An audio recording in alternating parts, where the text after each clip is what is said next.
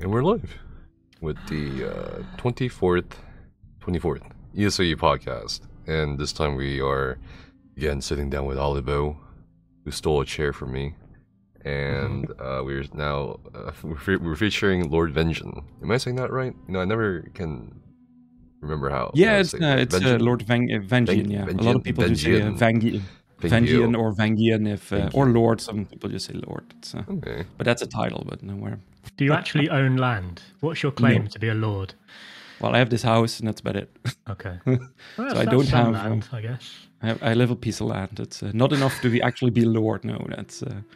I think you only need like a square meter or something to be like a lord. Are you talking about that Scotland stuff where like you can buy a lordship. You can buy a piece of land to get a lord title. Indeed, isn't that a scam? Yeah. Pretty sure that's totally a scam. Yeah, it's like one of those things where you can buy a star, and I'm like, okay, yeah, a bit of land on the moon. You never know if you actually bought the star. So maybe they sell it to like 4 people, and no one knows. It's not like your flag is on the star now, is it? Okay, so you are a lord, and you own some land. What else can you tell us about yourself? Yeah, my name is Lord Vengian. I am, first and foremost, I am a full-time IT admin. So during my days, I help the people in need with any kind of computer problems. So, from the simple things that we work for a university. So I do have a lot of, I have like 20,000 students and like 5,000 to 6,000 people that we need to help. So there's always something to do for those that need. And I do like the back end management for the systems there. So updates and make sure everything works the way it's supposed to.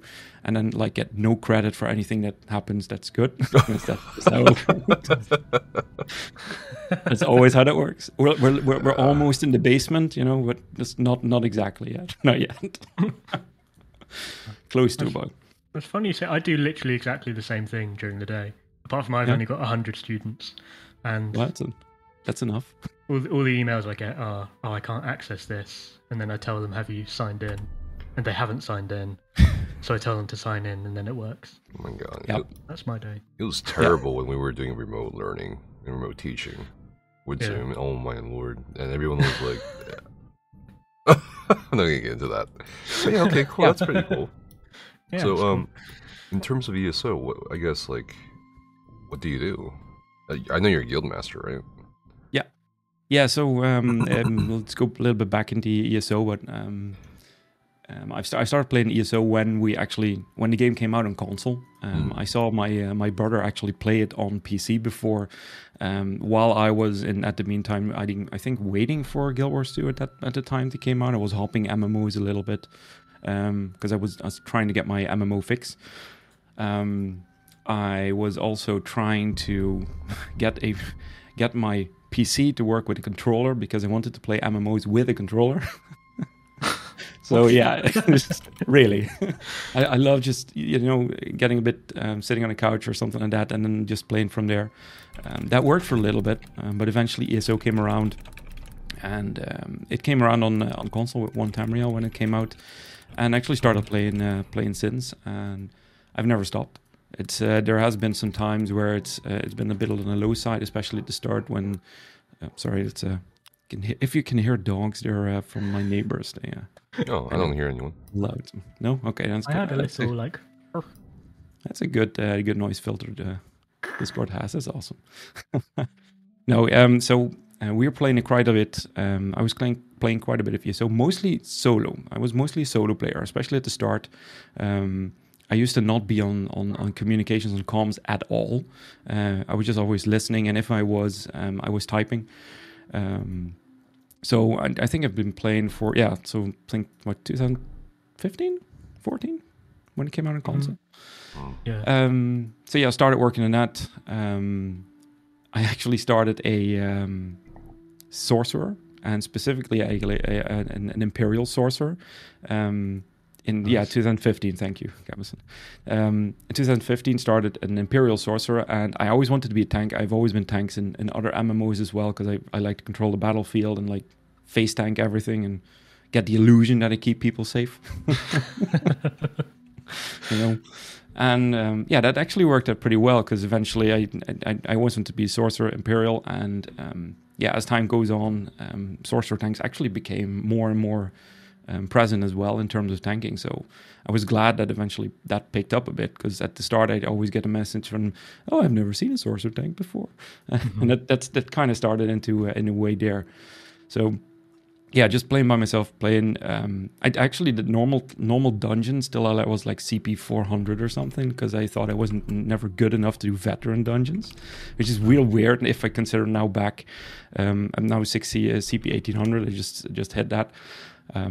If I look back at the time, I could have started way earlier, right? And that's why I give people incentive to actually do start earlier. And it's the game has helped me personally as well. It's always been like a safe haven, and I think that's for a lot of people, especially community that we have. It's one of I would say the better communities out there. So yeah, it's been a fun ride. And actually I think when COVID hit, that's I think maybe a plus point that we had from COVID is that the moment COVID hit, actually, I'm always a one player person character. So I had one character and that was it. I was saving all my money because I already had my gear and I already had everything. So money wise, it's always good. Started saving up and eventually started making a couple of other characters, but yeah, like they're collecting dust. Especially with the armory system kit that came out, it's just like, okay, let's go dabble in DDing, let's go dabble in maybe healing a bit. Especially in DDing, since the armor system came out, it helped so much in terms of now being able to. I did VMA twice now. Second time, it only took me 2 hours. That wasn't too bad. And the other one, Veteran Hollows as well. So I never thought I could do that until the actually armor system came out, which is just like an awesome plus when it did. And when I look at the trial bit, and that's the thing that really got me into ESO, is it was always a single player game for me, right? I saw other people interacted when I needed to, especially in the dungeon. And only when COVID hit is when I actually ran into a Italian guild. And they pulled me into a VSS for the first time ever. It was my first ever veteran trial, and they pulled me as a tank into VSS. Okay. No experience. Possibly the hardest. Okay. Yeah, exactly. No experience. I knew some things because I read them before. And they pulled me in, and I thought, yeah, okay, let's give it a shot, right? Why not? I did normal twice or three times. And I got pulled into there, and then they actually didn't know any English, and they had like 3 or 4 people that spoke English. So they wanted me to translate, or not translate because I don't speak Spanish. They wanted me to explain in English what the mechanics were. So I kind of was like thrown for the block from, yeah, okay, you do the English version and we do the other one. As someone who never actually spoke on... as someone who actually never spoke through a mic before, except for maybe like old school and I did some Gears of War or something like that, that was the first time I actually started leading or trying to lead something. Super nervous, of course, first time on mic. And I thought, okay, well, let's give it a shot, see what happens. I mean, can't go worse than it already could, because we just... Right. We couldn't get like 90% on the first boss, and we just couldn't do it. 90% wasn't too bad though, but still, too many ads. It was done. At the time, I mean, it was a good thing. So I eventually started working with them more and more, set up a raid program with them, and actually started taking over leading for them. Yeah, some guitar interlude there. No, so yeah, I started leading over there, and that's when I met quite a few of other English people who were actually also in that guild, pulled into there, and eventually I got into the leading bit, and starting very nervously. I think we picked up quite a lot of people who actually liked my voice at the time. That was definitely my main starting point. My voice at the time. At the time, also, I was still married, so I was sitting like in the living room. I had like my mic very close to my mouth and was almost whispering, the like ASMR like voice that we all know and love. Yeah, and that's how it started. And it took, I think, half a year. Met some people, went into a different progression group, and after almost a year of doing that, so we had a progression group, multiple progression groups. We had the trials, both normal and veteran. I started leading more and more, learning as we went along. Also trying to learn different ways of telling people, of asking people how they could do it. If they couldn't do it in one way, we started looking at solutions to see how we can circumvent the problem and make sure that we can at least progress in the trial. Because there's more ways that lead to Rome, and in trials it's exactly the same, which actually leads us to the Vitality program in a little bit. But so after about a year, they took someone else in, and they took another Spanish person in, and that person was starting to lead trials for them in Spanish, and they did VAS, which is not the hardest trial to do, right? But they did VAS, they completed VAS, and then they put me to the side saying, okay, we're going to go further with him. And they set up a whole different program and everything, and put everything I did from last year aside. In the meantime, another guild was literally crumbling because they had some internal issues. Let's give it a that. And that kind of got me into that new guild with a lot of friends that I made from the other one. Too bad about that guild is that all the friends that I made actually followed me into that guild, and some of them were already in there. So, that other guild kind of crumbled out of its own. They had one success, and then they shouldn't have done that. But now, unless I know what they did and why, it's not the best. But anyway, that brought me into a trading guild. Actually, it was a trading guild. It was like a very small guild, like 150 people. There were a lot of inactive people, so the active base would be around 100, 150. And they were doing quite a few trials. They had a few decent trial leaders as well. They were learning and getting stuff up as they went along. Kept that up for almost half a year, I think, until they actually gave control over to me, because the current trial or guild leader didn't want... he was kind of done with it. It was a trading guild first and a PvE guild second. So that wasn't really what he wanted, and he got a lot of weird feedback from staff. I was at the moment one of those staff, and there were like 5 people running the guild, and it wasn't really going the right way, I would say. So it happened, had some issues here or there. They just eventually decided, okay, he's the nicest guy we have there, so we're going to give him the guild.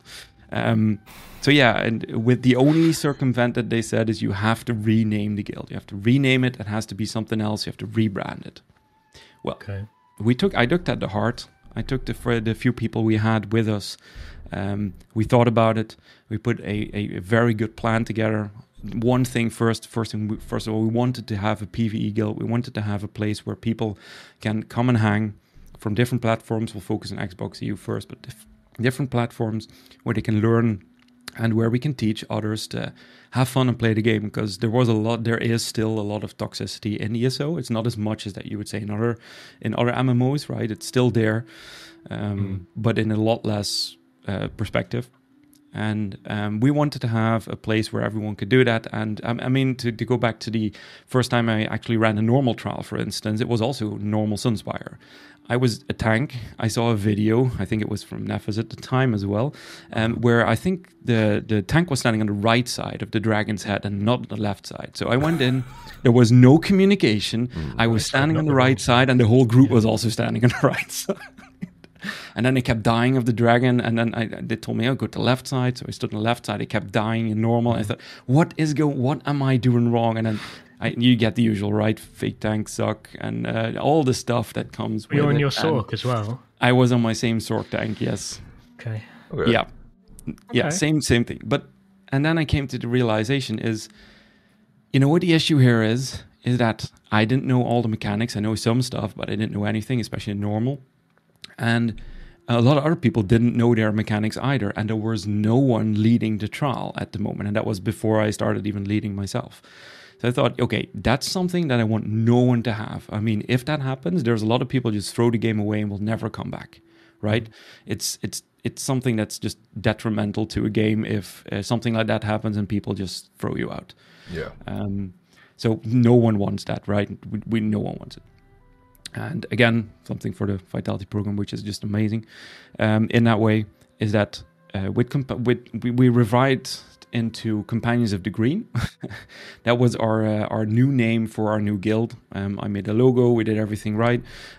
We focused on, of course, the color green, because for me, the color green represented Xbox, and we were Xbox EU. For some other people, it represented something different.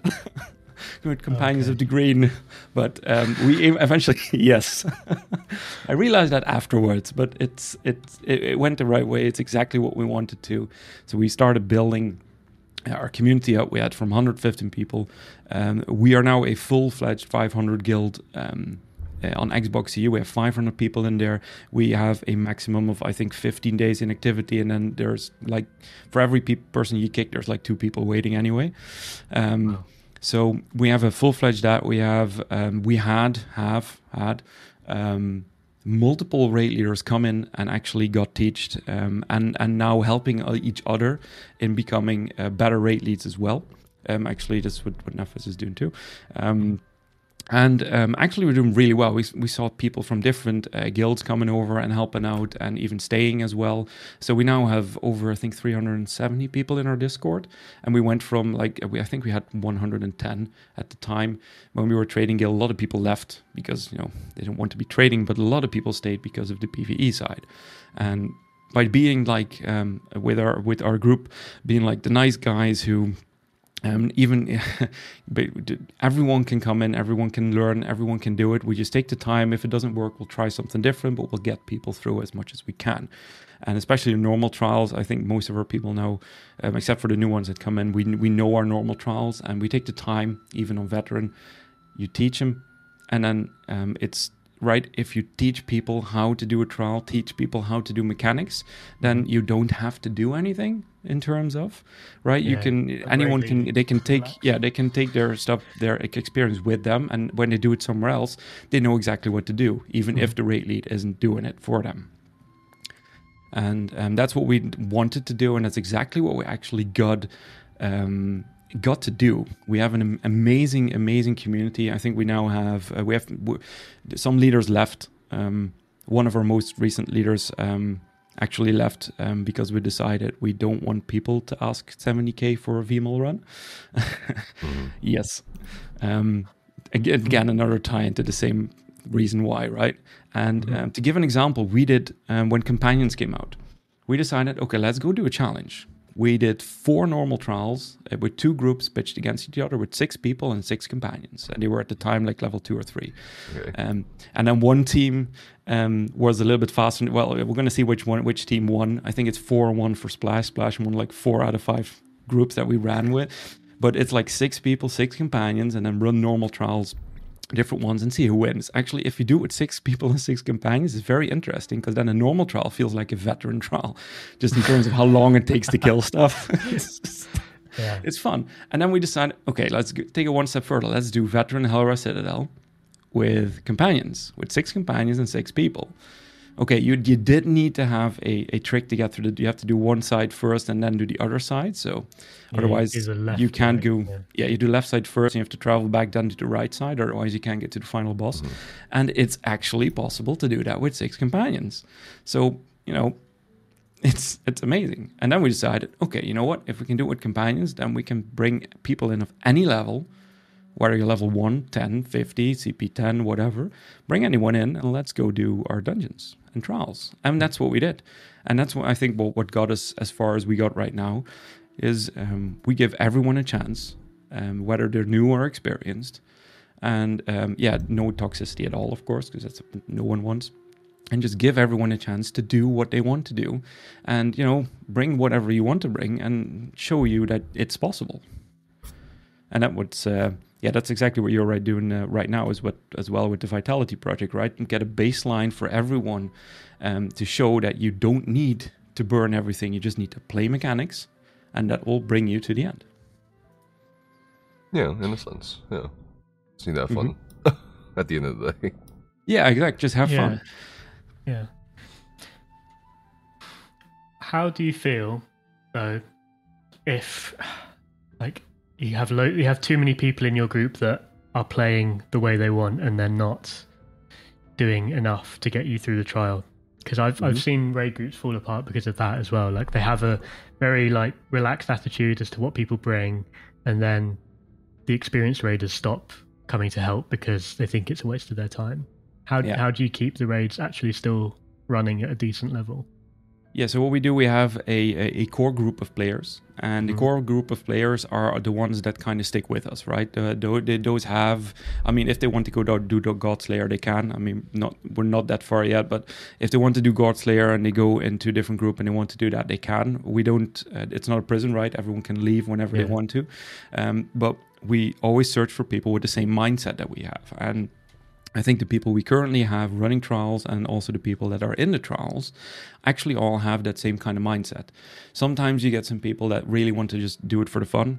And then if you find just a few key moments where you can really focus, you can get through the parts, right? You can have fun 3/4 of a trial, just as long as there's a specific boss fight, like Female, for instance. Get to the twins, that focus at that moment, just at that moment, and then have some fun afterwards again. So sometimes you need a little bit of focus. And if you have some people that have some experience, that's perfect. If it's not, then we'll just teach them the experience. And we won't really, if we put up like a VMOL, for instance, we know it's going to take a bit longer.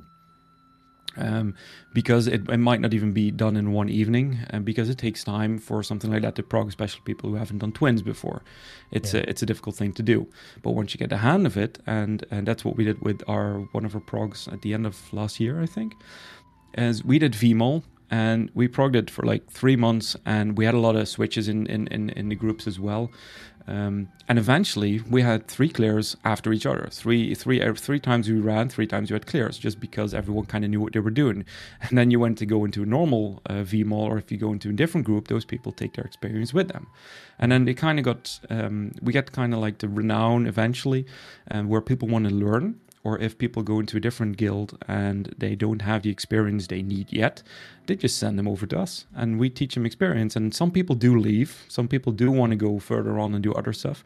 And I think especially our guild is mainly at the moment, mainly a base guild, right? Well, a base guild as in teaching the trials from start, and those that want to stay can stay. We have progression groups for VHOF, I think we're currently doing. We had a progression group for EUF, and we have different progression groups we have running. So if people want to do a little bit more of those, they can. But you can see, and I think we can all attest to that, but that ESO, especially lately, has a very big drop in terms of both players, but also in terms of like viewers and Twitch streamers and alike. There is a very big drop in ESO lately, and I think we've seen that since the expansion last year, that people are less interested in ESO.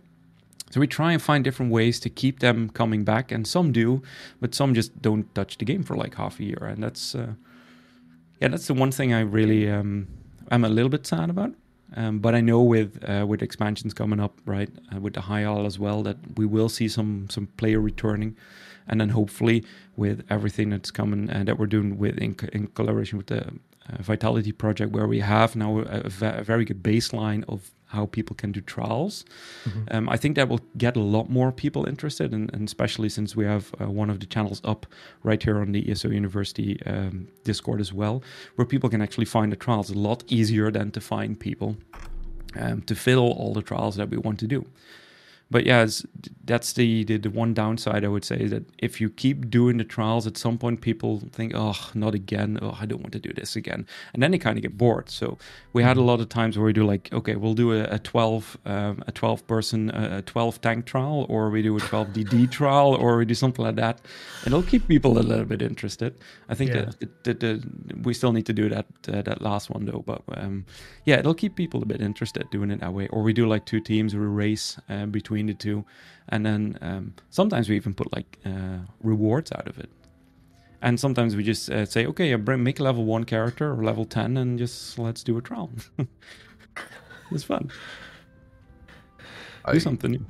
Yeah, I think there's an inherent problem in the question you asked, Wally. Go on. What do you mean by like decent level? What do you mean by like well, I've been in like social groups which don't have any entry requirements, and after a while the players who feel like they're sort of carrying the group, they end up sort of getting frustrated and leaving because of the level of the... Well, I don't know why. I think it's because of the level of the gameplay, but so it can be very frustrating if you're hitting your head against a brick wall for forever. So it's how do you keep the players that are keeping the progression actually going with the high damage and the whatever. How do you keep those people interested? I mean, I don't know. I think there's like an inherent issue with that because it's like it's kind of assuming like they. I don't know, man. Like it feels like in that context, I guess in the general context, it feels like I don't think. I mean, obviously, there's gonna be a difference in personalities and goals, but I feel like a lot of more experienced raiders today are just, I don't know, kind of shitty, like entitled almost to a degree. Like, yeah, how do you like as a raider? How do you not remember when you were, bad? You know what I mean? I feel like a lot of people forget that, and then when they join these progs, join these progs, it's like they don't remember that. I don't know why they don't have the patience. Why do you not have the patience when someone else had the patience for you in the past? It's so weird to me. I don't know. Yeah, there is a. I think we had that in the past before, after like the Italian guild, which I had. We started a prog with someone else, and that person wanted to do everything now and yesterday, right? And it's kind of like the mentality that most people have now is, okay, I'm going into VSS, I'm gonna get the VSS clear tonight, or I'm going into for Godslayer. If it takes longer than a week, the group sucks. I'm gonna do something else, and that mentality is something that I think people should forget about, right? But if someone has that mentality, it's very hard to take that out of the person. And then some people do stay for it, but some people, if they have that mentality, they have that mentality for a reason, or they do it for different ways, and those people usually don't stick around anyway. And that's the person that, for instance, if you have a progression group where you're doing one specific trial and they are there for that specific trial, and then you complete the trial and then they never return. That's not why you would have a progression group to do different trials after each other and not just rebuild your group every time you do a new trial, because then you won't get far enough. I think you need to take the time to appreciate the people that are there, and if they kind of want to help in a specific bit, they can, but know that progression groups just take time. And in terms of companions, for instance, right, we never ever asked for a DPS check ever. We have had multiple progression groups. For normal, we don't have progression groups, we can do those, but for veteran as well, we never did ask for anything, even if we did VMOL or anything. I think, okay, you can check your DPS if you want to. We won't ask for you for it. We would rather that you bring enthusiasm in and the willingness to learn the mechanics and things like that, right? Because DPS is one thing, but like we now noticed as well, you don't need very little DPS to actually do a lot of these trials. So. And we've always been doing that in that specific way. We now took the baseline of vitality and put it in our guild as well. So, because now when we're now at the fact that we're doing like VHOF and things, we do notice that the DPS is there, but we just need a bit of the experience in, and that just takes time. And if you keep switching out groups because people think it's too long, then yeah, you probably don't have the right person in mind that wants to do it. And I think that's the mindset that in the ESO community is, for 90%, it's a great mindset. That people just take their time and enjoy the game. And those that want to go into trials, the hurdles should not be big. People should want to experience it and see, oh, it's actually quite fun, and it's just like a public dungeon, just a bit bigger. And just, let's go do that together. That's fun. And then they kind of stay eventually. And then before you know it, we have one person in our guild, and one of our leaders actually took her in. And she did not do one veteran trial a year ago. She now has done all veteran trials, completed all veteran trials within the last year.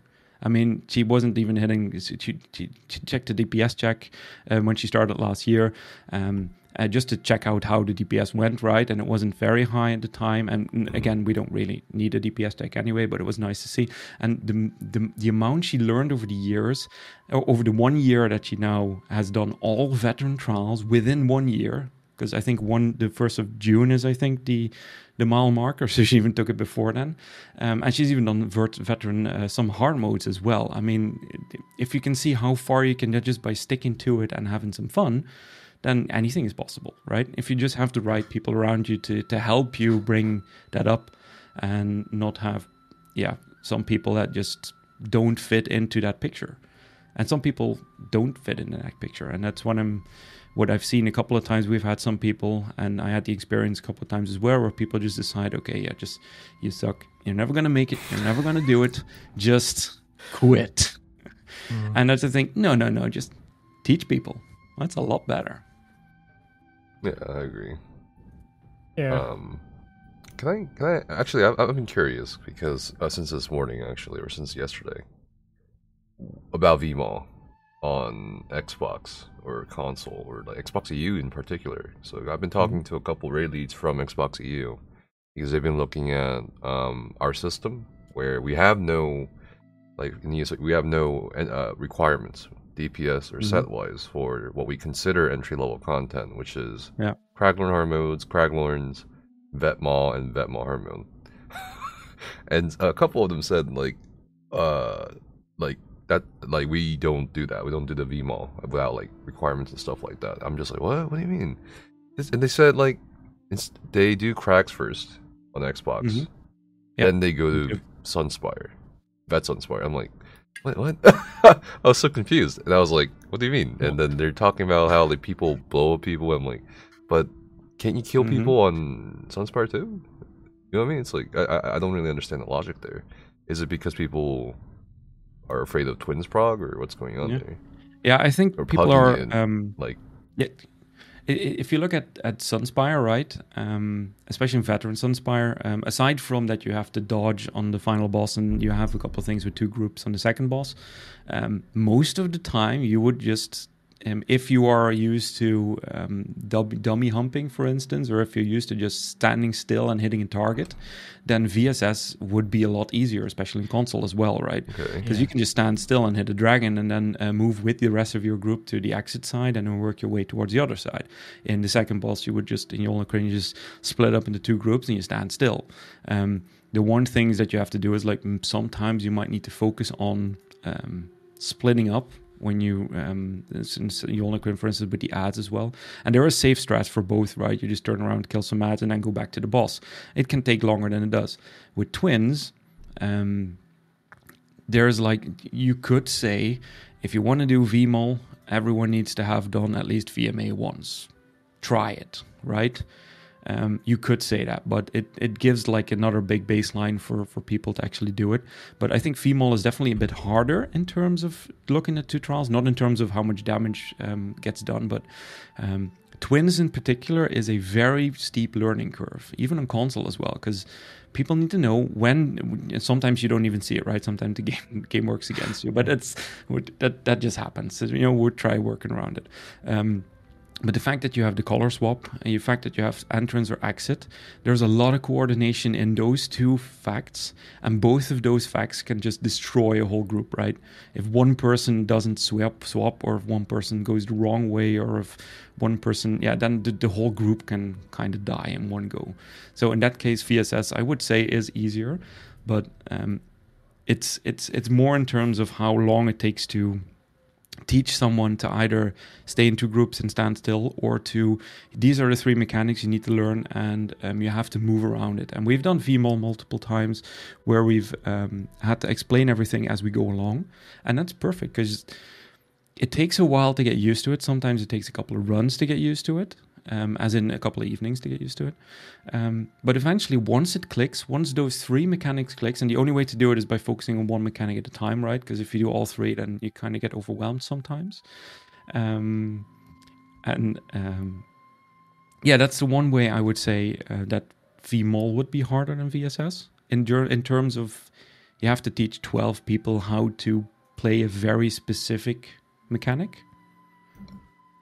I guess I understand it from a technical kind of perspective, but like from personal experience, after pugging VMall, even VMall Hard Mode on PC, and then even on Xbox NA, where I had to explain to people the mechanics and stuff like that. I mean, at worst, it took maybe like an hour to an hour and a half for the VMall clear.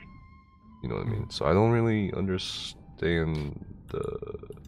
I think in VMO everyone has to understand what's going on, right? Whereas in Sunspire you only need like 3 or 4 people. But there's to not much understand to what's understand going on. at this point. It's from 2016. It's street mechanics, as he said. It's kind of like. Oh yeah, but if they've not done it before. Just watch your feet, rotate, then you're done, and then just listen to the read. That's all you have to do. Yeah. I don't know. I don't. There's a heavy DPS check, unlike in some cases in Sunspire. What about the ad phases in Navi? You know what I mean? Mm-hmm. I think that's a heavier DPS check than Twins or Arcade for sure. Well, there is ways to work around it, right? Right. Especially in there's ways to work around it. If you have like half a group that uses their ultimate on the first pull and the second one uses them on the second pull, but I think a lot of people are used to, especially nowadays, we burn everything down, especially VMOL, right? It's a very big experience in VMOL to group everything together. Okay, if it takes longer than the second or third ads to appear, then the group is too slow, there's not enough DPS and it takes too long. Well, once you even get 4 DPS or 4 ads up, it's still possible to do it. You just save your ultimates, you group them good together, and you keep on going. If you want, you put some time stops on to make sure they don't move, and then it makes the life a lot easier doing it that way. And but to get people indeed, and especially twins is always a hurdle. And give an example, if you would do it in normal, it's chaotic as well, even if you try and explain it a couple of times.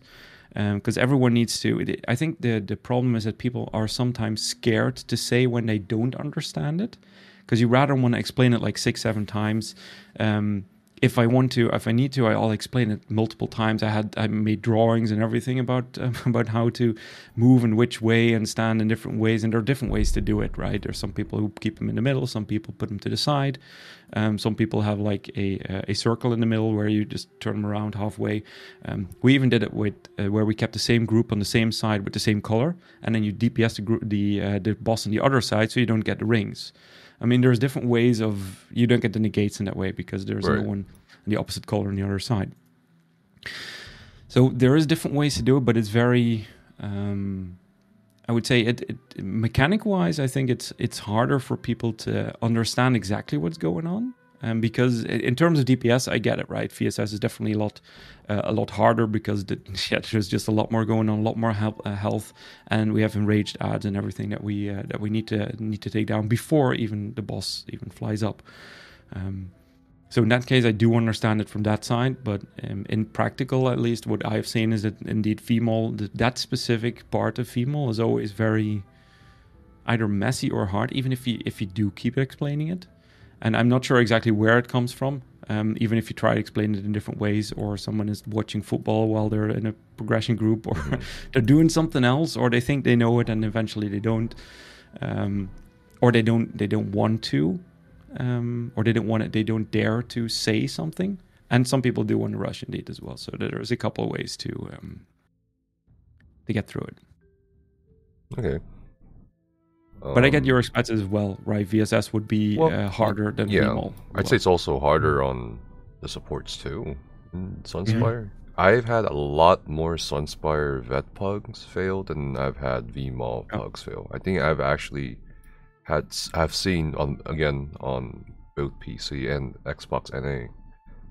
Like personally, like VMO, like I don't know, like I just can't wrap my mind around the fact that a lot of people on Xbox seem to think that VMO is harder than Sunspire. I don't know. It's because I don't know. Like for tanking in Sunspire, because like in VMO, if your tank dies, you can recover very easily. Sunspire, not really. It's a wipe. Yeah, there is that difference, right? And I think the difference is depends on how you look at it at both trials. Because if in terms of DPS, right? Then VSS is a lot easier, right? You stand still, you do your thing, you're done. Mm-hmm. If you look at VMOL, in terms of DPS, then you have to do like 3-4 things at once. I mean, It's I'm not usually once, standing though. still and DPS and stuff, and now I have to move around and do stuff. I'm not sure how to do that. But it's So not I at just- once though. It's just stand there. It's one at once, yeah. It's Right, it's just one at a one, time, right? You have to do one thing then at a time. two, then And three. yep, Right. yeah. So, Yes. but the fact that happens, I think, is a bit hurdle. If you look at DPS or support sets, like supports like healers and tanks, then definitely VSS is like it's a lot harder, right? In terms of like healing ice or tanking like the boss or even the ads, it can get messy really fast. But I think it depends on if you would say tanks and healers would have a harder time in VSS. I think DDs have a harder time in VMOL. Because at least as tanks understand what they need to do in the healers, because cross heal and stuff that's in VMOL, it's okay.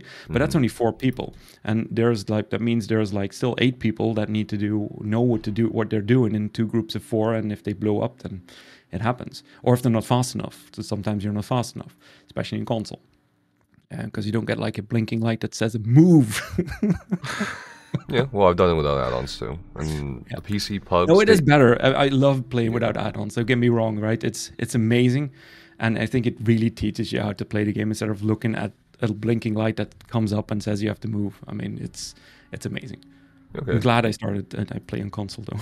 Yeah, I mean, a lot of people tend to bring up, oh, you're on PC, you're using add-ons, but the pugs I take on PC, they don't have any idea what add-ons even are, which is which will surprise some people. They don't even know what they don't know what specific add-ons to use. They even know that add-on you can use add-ons. And again, like I plugged it on Xbox, and it's like, I don't know, I just don't really see it yet. I guess I'll have to find out when I like play a bit more. On Xbox. It is still good, right? And it depends on how far a group people are in terms of how much trial experience they have, right? Some people go into VMOL because they want the skin, and they forget to go into VAA, Halra Citadel, and Sanctum Ophidia first, which actually teaches them specific mechanics in terms of how to work together and how to work as a group and how to when move and when not to move. Because if you don't have those basics down, then you can have a harder time in VMOL. But I think once you have the basics, you can do any of the trials. Oh right? Yeah, for sure. It's super easy, but you need super easy different. But a lot of people forget there's a lot of solo players that want to start into trials and then have a bit of a hurdle in terms of group content when they need to move as well. Put someone in AA for the first time, Ethereum Archive. When the first boss comes up, you have to go to either one of the rock or the bridge or any side. If someone doesn't know that, even if you tell them, sometimes they get very nervous and they don't move until it's too late. It's just a matter of experience, right? Trying it a couple of times and eventually get used to it. Or in the final boss, you can either spread out. You can either stack it together. But if you do get knocked down, make sure you block and then move back into group, and don't run back into group, because you just get chain lightning everywhere. But it's just a matter of and that's what we hammer on as well as companions. Just make sure, take the time, no worries. If something happens or if someone is feeling bad because they did something wrong, don't worry, we'll just try it again. We'll watch a bit on what's going on, maybe tweak it a little bit here and there, and we'll get you through it. We'll do it together and make sure you kind of understand a bit as well. And sometimes it takes a couple of runs for someone to really feel comfortable in a trial. Instead of doing it for the first time. And that was, for me, was exactly the same. The first time I did Sunspire, I was super nervous, and I got wing slapped all the time because I was standing too far on the left side, because no one told me I should not be standing there. And now it's just but that's kind of how, if someone new comes in, and I always encourage people. Someone says, I want to try tanking. Come in, let's do it. I'll show you exactly how to do it, and we'll do it together. And if it fails, don't worry. I'm there to take you, to pick you back up, or to take over when we need to, and then you get back to it when you can. And just teach that way. Give people a chance to get better and to feel comfortable doing it. Yeah. And I think that's a big part of being trials, is to just be comfortable. I mean, if some have seen my trials as well, I'm very calm. In terms of trials, I mean, even when stuff goes horribly wrong, I'm always calm and relaxed, and that kind of keeps the group calm and relaxed as well. And and if something happens, okay, don't worry, we'll just do it again. We'll just take our time. We'll just maybe regroup, maybe rethink what we can do. And if people really get frustrated, kick people out and then regroup. No, not that way. We don't kick anyone. No. No, there's always a way around it, and there's multiple. If something doesn't work, try and figure a different way out to make it work, and not just say, "Okay, you suck, you're out, you're in." That's not how I do it, and it doesn't work. Doesn't work long term, definitely. I think you brought up an interesting point earlier with DPS players, I guess, having a harder time in VMod as opposed to Sunspire. I think that's fine. I think they should have a hard time. I think tanks, especially, tanks and healers, especially tanks though, I think needs, I don't know. I don't know how it is on Xbox EU. Like, do you guys have like a shortage of tanks or? Yeah, everywhere. It's okay. I think the ratio to DDs to healers is like 1 to 5 maybe, or 1 to 10. So for every 10 DDs we have maybe 5 healers, and I think for every 30 DDs we have 1 tank or something. Mm-hmm. Because tanks are in short supply, and people keep fake tanking all the way. I mean, fake healer is okay. I'm a tank myself, but the amount of times I get into a fake healer, for instance, okay, that's one thing, but I can sustain myself even in veteran hard mode dungeons. So I don't have the issue there.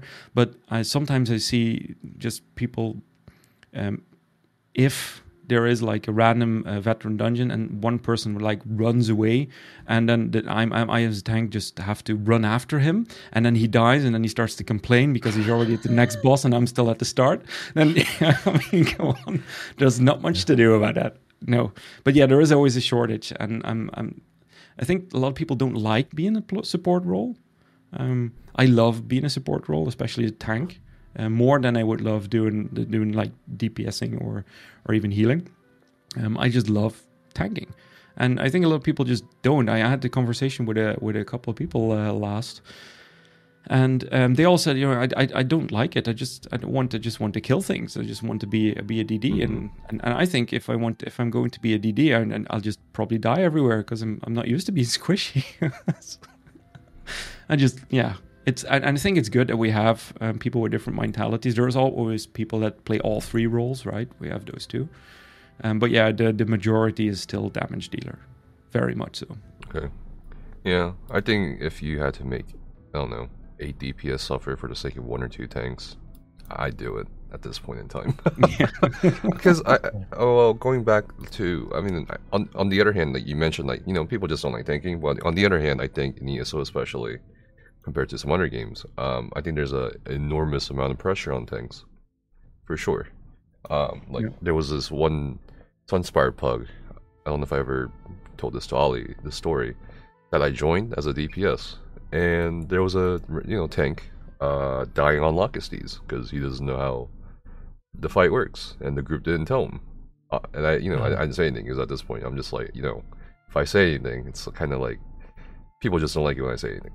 But anyway. Yeah, you don't want to be like condescending or. Well, you just, I don't know. I've just learned in ESO, you just don't say anything. Just don't say anything. Okay. I mean, even if you want to, like, I don't know. I've had so many experiences in the way past where if I'm trying to like give advice to somebody, people take that people are very like offended by the advice, or like think that you're being like. You're like looking down on them. What to do. You're a elitist. I'm just like, all right, well, I'm not saying anything anymore. So, but then, I'm observing this group, and I'm observing how they treat this tank. And we keep wiping and wiping and wiping. And I'm just having fun, streaming, And then they start going off on them in group chat. You know what I mean? They start calling him like a fake tank and shit like that. And then he leaves, right? Obviously. Wait, who didn't leave? Is the twist going to be that this is someone we know? No. Okay. There's no twist. And then it was Yeltia the whole time. And then there we are sitting, because now the pug raid lead is asking in group chat, "Oh, does anyone have a tank? Does anyone?" And the pug raid lead was also treating the tank badly, in my opinion. And he was, "Oh, does anyone have a tank friend? Anyone have a tank?" And of course, it fell apart because there's no tank. But then later on, these are the same people who look around and like, where are all the tanks? Yeah, they bully the tanks away. I know, right? This is fucking silly. But I don't know, man. like again, the bully tanks away, and it comes back to Right. don't teach. If you ask for a tank or if you're doing something with a pug, then teach it, right? In terms of dungeon as well, if you run into a veteran random dungeon, aside from the fact that some people leave as soon as they see the title screen of the dungeon they don't like, but if people do, yes, yeah, it happens. Now, in dungeons and in trials, teach the people how to do it. If you see they're struggling, either whisper them and see if they can ask. And it's what you said as well, Nephis, is that if you would speak up, then people think you are, you You're a know piece it of shit. better, or Yeah. you didn't, and that's a mindset. I used to, I come from a very, I'm very introvert, very close. Well, how do you call it? am still introverted, but I was a very quiet person, especially before I started streaming, right? And the fact that I'm now sitting here in terms of with you guys 2 years after I even picked up a mic for the first time, I mean, there's like a big difference in terms of growth, which comes out, and thanks to the ESOU community for actually giving me the chance to do that, as well as the people I met along the way. Very glad they gave me the chance to do that. But now if I run into those people, I'll just say it anyway. I mean, if they kind of think I'm elitist, or if they think I want to help, and so if they don't appreciate help, then maybe those people need to go. I think it's easier to find like 8 DDs. I'll gladly wait and find 8 DDs instead of like people who bully a tank away and then kind of complain that there's no tank. But people are way too fast, aggravated. Or way too, they're aggravated way too fast, or they're very impatient when something doesn't go, doesn't burn down, or doesn't go in the first couple of attempts. Mm-hmm. And then if no one, and especially right, if what you said, if the group stats and has to wait for a tank. Personally, if I had a tank and they bullied the other tank away, I would not speak up and say I have a tank. Mm-hmm. I think just I don't think anyone would even dare to come home, because then you'll have the exact same fate as the other tanks. Yeah. And it's just share knowledge. The only thing you can do, and if people don't accept the knowledge, that is to them, I would say. And I feel that's a mindset from a different MMO where a lot of people come from, where that is actually the toxicity and the mindset of a lot of people. And then they kind of have to get used to a different kind of MMO here. And I think I had that not so long ago. I do a lot of random pug dungeons as well, right? Especially on stream. And sometimes I just have to start explaining everything. And I have to type it out because I'm not in voice chat on game. And then we actually get through it. It takes me like 2 hours to do maybe Imperial City Prison or whatever, but we get through it.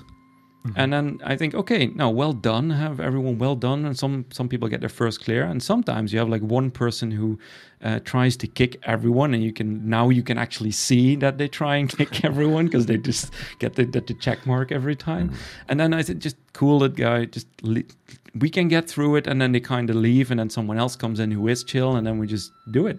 Especially with the new dungeons as well. That's how we did. I think the first time I cleared the veteran dungeon of, the one where you get Nazare. Corollary Shipwright's Regret. Shipwright's Regret, thank you. Yeah, that one. So the first time I did that one, it took me like 2.5 hours. And the very first time we got to the final boss, we couldn't kill it. The second time I did it with a pug group, I think. And it took me like 2.5 hours explain. And we got 2 people who switched, 2 DDs who rage quit or left. And then we had 2 other people in, but we finished it. And we were about to give up when we got the other 2 people, and we just did it. And we even did all the secret bosses as well. The only thing we didn't do is hard mode, because that's a different story. But I'll leave that one for another time. Tough, yeah. So just give the time, and if people don't want to teach, then that's on them. But if people don't keep treating other people like shit, and that's in the real world as well, right? If someone would treat you like that, you'll probably say something else to them, or you'll just remove them of your life completely if they keep doing that, right? And for some reason, and that's online, right? It still counts as online bullying or online. It's too easy. There is no line they don't cross, and that's, I think, something that's just. And I'm not sure that's specific to ESO, right? It's in any game, it's in any MMO. I mean, even if I don't play a lot of shooters, and I remember when I do play a shooter here, I haven't played one in a long time, but I can see enough movies and I can see enough videos of people like rage ramping on some people. I think, oh my god, no, that's no, yeah, it's not the right mindset. What would you say is the trial that people come back to the most, and they want to keep doing it even after they say they've done everything, but they want to keep doing that one trial? Good question. Or do they? What's the one trial that a lot of people keep doing? Yeah, what's the most popular one for sign-ups? Like ever? Oh no, I mean, I guess it depends on what's recent. Yeah, it depends on, right? I would say it's. I think Sunspire is and will always stay a trial that a lot of people want to do, not only because of the awesome fact that there are like 3 dragons you can kill, and it's actually a trial and not just 3 bosses and that's it. I hate that trial. It's actually you hate the trial. I fucking hate Sunspire. It's the worst trial in the game. People love it. People love Sunspire. I don't know why, but okay. It's a bit boring. Yeah, it's not the most fun one. People do love it. I've seen Sunspire fills up really fast.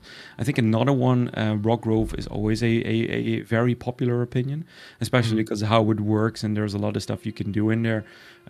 Some people don't mind doing any trial. I mean, I'd love to do either VAA or Citadel. I love those trials too.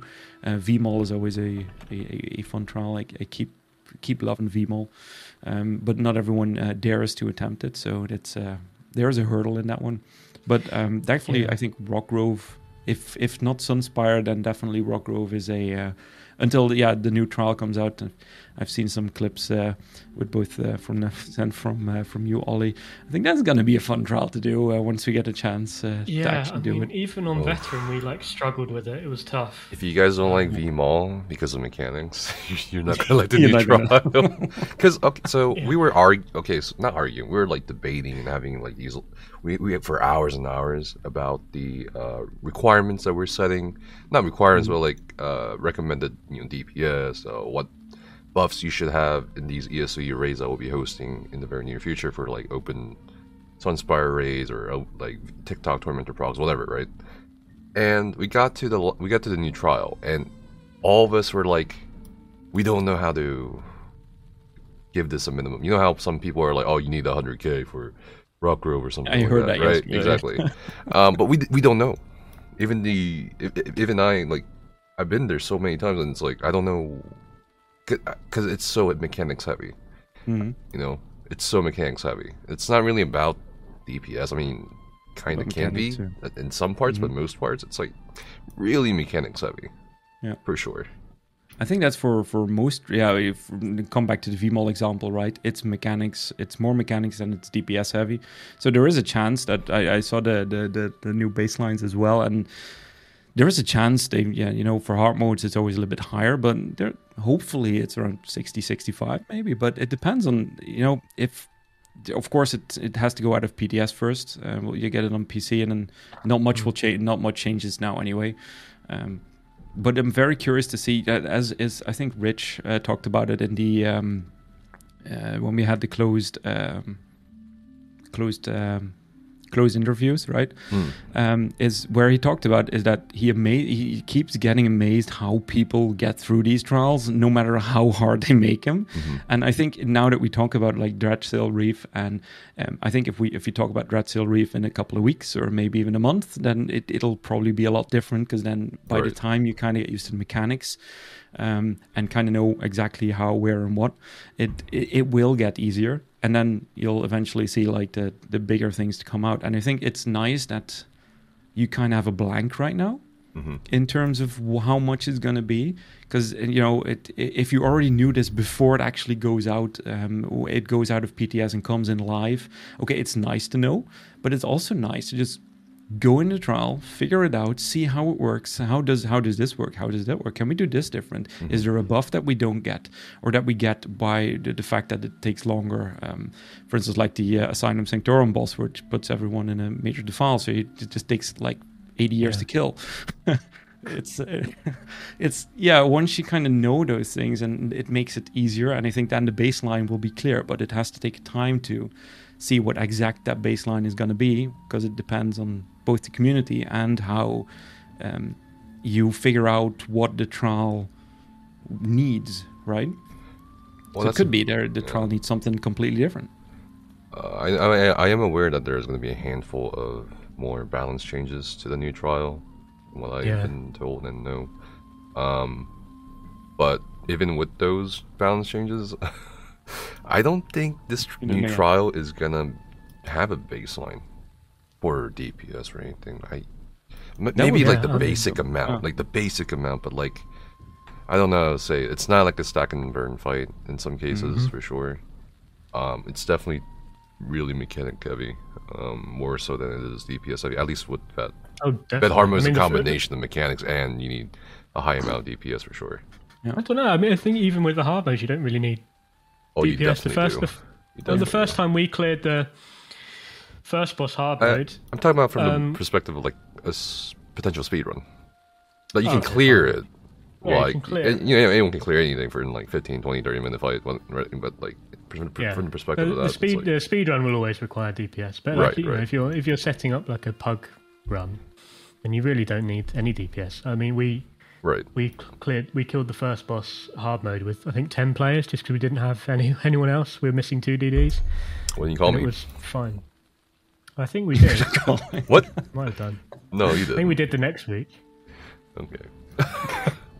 No, but I think that's a good thing, right? If the trials are based off of Rogrove, but based on how, because that's like their baseline in terms of creating trials now, which they are trying to go out from. I think it's amazing if we now get a trial like this and you don't exactly know, and maybe there is no baseline which need. That makes it so much more better to actually do it. Yeah, okay, it needs it's heavy, mechanic heavy, but if that's a hurdle that people don't have to go over if they think, okay, yeah, well, in terms of damage it's good, but we just need to learn mechanics. That's perfect. Then let's give it a shot. But if you tell people you need a specific amount of DPS, right? That's when it starts to get interesting in terms of trials, but that's also when you get like the mechanic where people think, oh yeah, we can just burn it, right? And keep burning. And the more you burn, the less mechanics you need to play. So I think it's pretty cool that we get the chance to see it, to do it, and then just to experience and see, okay, maybe if we do a little bit like this, it may help it. And of course, like turning tide and powerful assault and stuff like that, and as a rate, that makes a huge difference, right? It lowers the baseline by so much if that keeps going up. I mean, yeah, it makes a massive difference. So that's good for everyone else to come in. Yeah, and I mean, it's great that we have, there's both ways to play. I mean, if you want to do high DPS, it means that you maybe don't need, like you say, don't need to do as many mechanics. But if you aren't the strongest DPS, as long as you know how to do the mechanics, you can still get through it. Yeah. And then if you're good at both, then that's how you can get the speed run and like all the difficult achievements. Yeah, and it takes time. Yeah. I mean, I'm glad that it's in that direction. Then I wonder whether the mechanics of this new one are possibly a little bit too hard for most people. I mean, we'll see when it comes to live and like the general population gets to have a go with it as to how quickly people pick it up. So I mean, like you said, VMO, still people haven't really picked it up, especially DDs especially. Yeah, if we keep it in, let's say that Dreadsail Reef will have like the same kind of mechanics, right? In terms of people need to learn it. Well, there's 2 ways that people do learn it, and that's how we do it too, right? I'll just run it a couple of times in normal, kind of pick out some mechanics, try to learn it ourselves, and look for specific cues. What does the boss do? Does he raise his head to do this, or does he wipe his tail or whatever to do that? If you learn it that way, you can look out for specific cues. But the good thing about as raid leading then is you look out for that cue, and you can tell people. And what I try to do as well is I tell people to look for that cue. If he raises his head, you know he's doing this. And at some point, people kind of get used to it, and they look it and see it themselves instead of like people telling him what they need to do. And that makes it easier because then you can react a lot faster, right? Because if I tell you to really react to something, then it already is an extra like 2 seconds before you react. Yeah, yeah. And while if they do it themselves, you can see it directly. And I think with the new trial, I've only seen pieces of it. I'm really looking forward to just going in, both on normal and on vet, and trying some stuff out and then see how far we can get. And just by trying and learning. The downside, I think, what we have on console is it takes 2 weeks longer. Mainly because every patch they push out needs to be verified on console before it can actually get released. So there is like a verification process. So let's say you guys get a patch and it works good. If they want to get that same patch out on PC, on Xbox, they need to send it to Microsoft. They need to validate the patch. It takes around 2 weeks, and then it goes live, and then they can actually patch it. So it takes 2 weeks for Microsoft, around 2 weeks, when a patch for, let's say we have a tank bug. PC brings it out.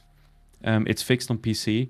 About 2-3 weeks later, it'll be fixed on console because the verification of the patch takes that long. And that's on the one side, I think, okay, PC gets the expansion a bit earlier. And then you would think, okay, if there are some bugs, fix it on PC and then you bring it out on console. But the reality is that console will have the exact same build as the PC had 2 weeks when the release came out. So any bug fixes will come 2 weeks later because it has to be validated and released by Microsoft. Right. And that's they don't have control over how it gets pushed. While if they're on PC, right, they have their own client, they just push it out to their client and they're done. So there's always like a bit of delay on console, and I think that's with the new trial it'll be no different. People will from day one probably, aside from the fact that we'll have like hour one clears probably, not even day one clears, but hour one clears. We'll see eventually like guides and stuff coming up, and then people will start reading the guides, and then I think the guides are good, but they have to be like check it for yourself as well, and try to learn and see, okay, where's the cue? Why does this happen? Not exactly how, but when does this happen? Does he raise his head? Is that what he does? Does he turn gold? Is that when that mechanic happens? Where do you have to look for? And then you can actually with ice as well. If Sunspire ice, he raises his head, he spits ice out, and then you already know where ice is going to be because you can see it's either left, middle, or right where he actually is throwing the ice on. So the moment you say that, or right, you can tell ice, and if you see where he spits, you can even see where the ice is going to land even before it lands. If you have to do it after, it takes longer. So watching for those cues makes it a lot easier, I would say, in terms of both rate leading, but also trying to teach people where to look for. And eventually you'll see that picks up in trials and then makes trials a lot easier to do until they can just blindly do it. I mean, they do put the visual cues in on every single mechanic, but I think part of the reason why add-ons exist, especially raid add-ons, is because they're not that clear sometimes, especially if you've got like color blindness or something like that. What mechanics on console are the ones that people still can't get because either they're broken or they're just very hard to see? Colors on VMO. Colors on VMO, exactly. That was. I mean, that's the first raid add-on I ever got. Was that terrible? The colors in VMO is and will always be an issue. I mean, first we had like the floors. We had the floors that were a specific color, right? They removed that at some point where you don't see the colors of the floor, and that made it like 20 times harder now. And now it just, even if you need a color swap or if you need the half switch around, the half switch around you can see, right? You can see where the boss goes to. But the color swap, I mean, no, it has to be different color, and even then it's very, very hard to see. I mean, people miss it a lot. And I mean a lot. So what we usually do is we tell, okay, when we see it coming out, right, the ad stop, they put their hands up in the air like they don't care, and that's when colors come up. So what we do is when we see that mechanic, when I see the mechanic, I just tell people, take a step back, spread out. You can see if you're standing alone, you can see if you have the color. If so, run back and run to the outer wall, and otherwise come back into the group. And that makes it easier to do. But if you just stand together, and it's very hard to see that color. It's because it's dark blue, right? You don't see it. If there's some AoE on the floor, you completely miss it. It's just, that would be a definition of needs and add-ons. I feel like they overshot with this new trial coming out, though. Too much? I like how you brought up the point earlier where Rich mentioned that they often don't expect players to beat the content like really Make fast. it harder, I think they do have a history of underestimating players. I mean, look at things like Duration Stranglers, right? I think they do, I think, severely underestimate the player ability to, like, find out what's broken, find out how can I exploit this, or how can I make the best use of this to the most extreme degree possible. And I think maybe they're applying lessons from that to trial design. Because I feel like this new trial coming out it feels like they just slapped on a whole bunch of features and mechanics at the same time, and it's like, okay, let's see what happens. Start overwhelming. It's very visually overwhelming at times. It's sensory overload at times for sure, depending on the fight and depending on what's going on. And I thought to myself during the PTS, like, how are console players gonna, like, see all this shit? Because there's a lot going on. To get used to it. Yeah. You know, I also maybe Mm-hmm. I felt this, like, sense that they maybe made this trial in mind, with add-ons in mind, and I'm not sure if that's a good thing. That's not a good way to go. No. And we'll just have to see how, because we don't have PTS, right? Even if we would have PTS, then, I mean, if we would have PTS on console, it's like 100 and another 100 gigs on your console, and you only have like 500 to 1,000, so that's not going to work anyway. But yeah, if we look at how it's going to be, I'm not sure if that is right, because I haven't done the trial, so I don't know. But maybe is there a chance that it's like based off of how much percentage a boss has? Because in that case, then mechanics shouldn't overlap if we don't burn the boss fast enough, right? It's things what we try to figure out a little bit to make it easier. Is it because we're standing too close together, or I think we'll just have to go and try it and then just figure it out as we go along. There must be a way. Yeah, if they do make it too hard on purpose, then we'll just improve and just make it easier for us. So, no, we'll find a way. Usually there's a way, unless it's really too hard. But if they based it off of add-ons in mind, yeah, then there's no way as a console player to go and beat it if you need add-ons for it. So hopefully that's not the case. And it just, we'll get through it, hopefully. Yeah, I mean, I think it's both. It's that some of it's time-based and some of it is percentage-based. And then sometimes they line up together. And then they overlap, well. yeah. Yeah, if that happens, there's not much you can do unless you won't want to. There is a way, right? And you want to stop DPS on the boss until that specific mechanic happens, and then you continue. Yeah, and then wait for the time mechanic to happen, and then we do that with VSS in mind as well, right? If we're at 85% and the boss flies up at 80%, what we do is we'll just when I see it 85% and it has been quite a bit time before ads went in, and we kill ads before we kill the boss. Then what we'll do is we'll say, okay, stop damage on the boss, wait for the ads to come in, kill the ads, and then go back to the boss, because otherwise you'll have ads, including new ads, while the boss flies up. And then, just too much. That's the only way I guess you can play the game. By doing it, you have to anticipate a little bit on how long it's going to take. And if you start to notice mechanics in terms of when something comes, same with the final boss in VSS as well. You don't want to push past a specific percentage if they're still, if everyone is still downstairs, because otherwise it's not going to work. So you have to ease it up there. And hopefully in the new trial that's the case too. But well, you guys know better. You have done it. I mean, I think first boss pugs are going to struggle with a lot. Oh my because god, I don't know about pugging that one. So much going on. Yeah, I don't think that's puggable.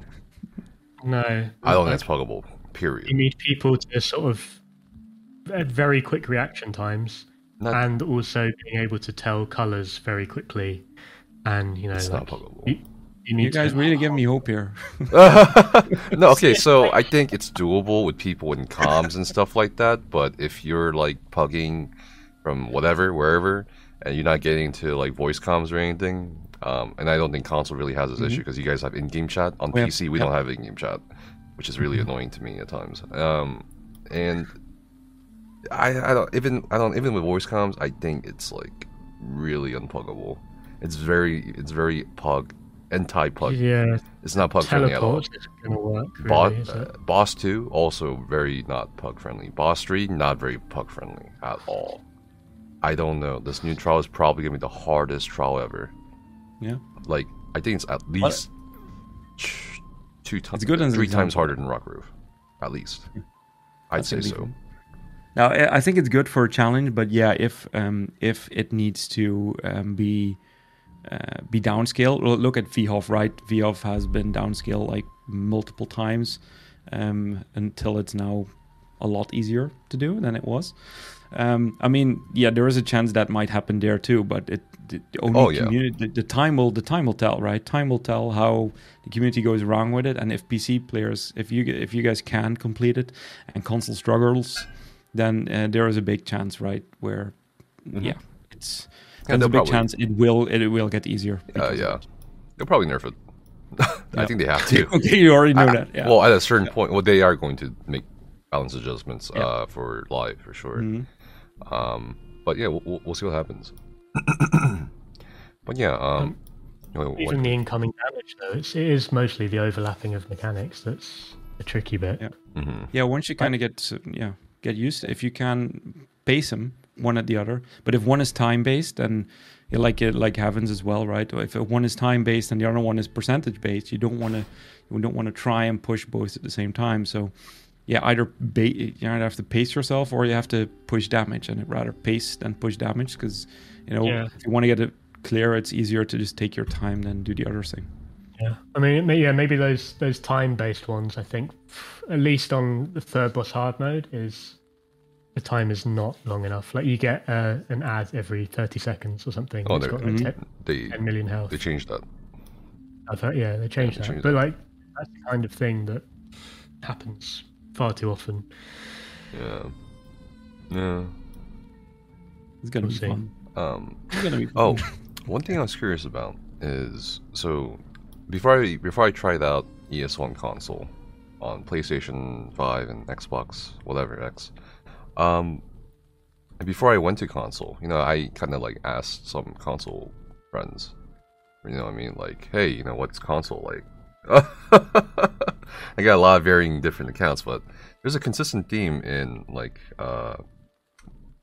perception of population, right? So some people, a lot of people actually told me, hey, if you're in the console, play on PlayStation EU, not PlayStation NA, because PlayStation NA is dying or whatever. And if you go to Xbox, don't play on Xbox EU because Xbox EU has like a lot less players than Xbox NA. Is that true, or is that like a perception? I've heard that multiple times. People keep saying it, and yes, I would say NA is bigger. Well, in terms of, if you look at the map, you'll see that NA is actually bigger than EU anyway. But yeah, there's a lot more people in NA than there is in EU. But the type of players that are on NA and EU is also very different between the two, right? So, but yeah, I see a lot of people. We have some people in our group that play on NA and on EU. And they prefer EU in most cases because of the community and the way people interact with each other. And I see some people that go to NA and then actually get really just send like screenshots of like weird conversations and things that just really are not supposed to be there and that get sent there. So I think it depends on where your friends are at, and also where you build your community at, right? Because if you have for PC as well, for PC it will be the same, right? You have EU and NA, and where would you guys think? Would you say NA is better than EU? Because I mean, all you play on EU, and Nefis you play on both. In terms NA, of what? I guess. In terms of what? In terms of how many people you would have there. Well, I don't think it's a matter of so PC EU has at least triple the population of PCNA for sure. After like going there many times, they have a lot more. I think raiders. They have a lot more players in general. They have a lot more trading guilds. But I think so. Right now, as is like the current situation to my eyes is ECEU in terms of like score pushing. They're dominant. They're very dominant right now, and that often swings from patch to patch depending on the time of the year or whatever is going on. At the same time, though, from what some PCU raid leads tell me, like the diversity on PCU is and other factors can be barriers to forming like a tight knit community of raiders outside of the usual endgame sphere, where people already know each other. Whereas on PCNA, yeah, right now it's not very, I don't think there's any score pushers right now on PCNA at all. Really? Yeah, no, there's just a team that's score too pushing. Yeah, And decided they already lost. They thought, just leave an no, EU there. this happens from time to because I've been reading for like 6 years basically. I've seen this happen. Like EU is dominant a few patches, then NA is dominant for a few patches, and then so on, so on, so on. I don't. But right now, I think PCN has an advantage in the fact that because it has a smaller population, people tend to know each other more, or they know who they are, and so it is a much more, I think, tight-knit social community, at least in terms of rating, for sure. So that's, I think, the basic situation in my eyes. Yeah, I think that's the same situation, I would say, for console as well, at least for Xbox, is that you can see some people have their communities in NA, and I've heard multiple times of people in NA that really say that they really prefer EU over it, but when they do like maybe PvP, they would rather do PvP on NA instead of EU. So this kind of like depends on the community that you have out there, and as someone who mainly plays, or actually 99% of the time plays on EU, I can see that there's just a lot of people on EU, but it also really depends on how ESO is doing at the moment, right? Especially now, in terms of how ESO is doing. We'll see in a couple of weeks when the patch hits, and then you'll see a big increase, and then hopefully that'll last us for the end of the year, and then we'll see the drop that we usually get at the end of the year. But hopefully, the drop will be less and less as more people enjoy it. Because the game is amazing. It's getting bigger and bigger. If you now start, and we still have players that come in every day, right? That start new. Just imagine starting ESO now for the first time. There is so much to go through. That's right. We'll see you in a couple of years. Yeah. I also think the recent Microsoft acquisition of Bethesda and ZeniMax Media is probably going to help. And I think I think Xbox Series X is a lot more available than PlayStation 5 even after a year. So they tried it. So I think we'll probably see a surge in population, at least in terms of Xbox, probably in the near future. Yeah. I think with the acquisition, of course, from Microsoft buying up more and more. Microsoft already has their monopoly anyway, right? And not specifically in gaming basis, but in terms of like PCs.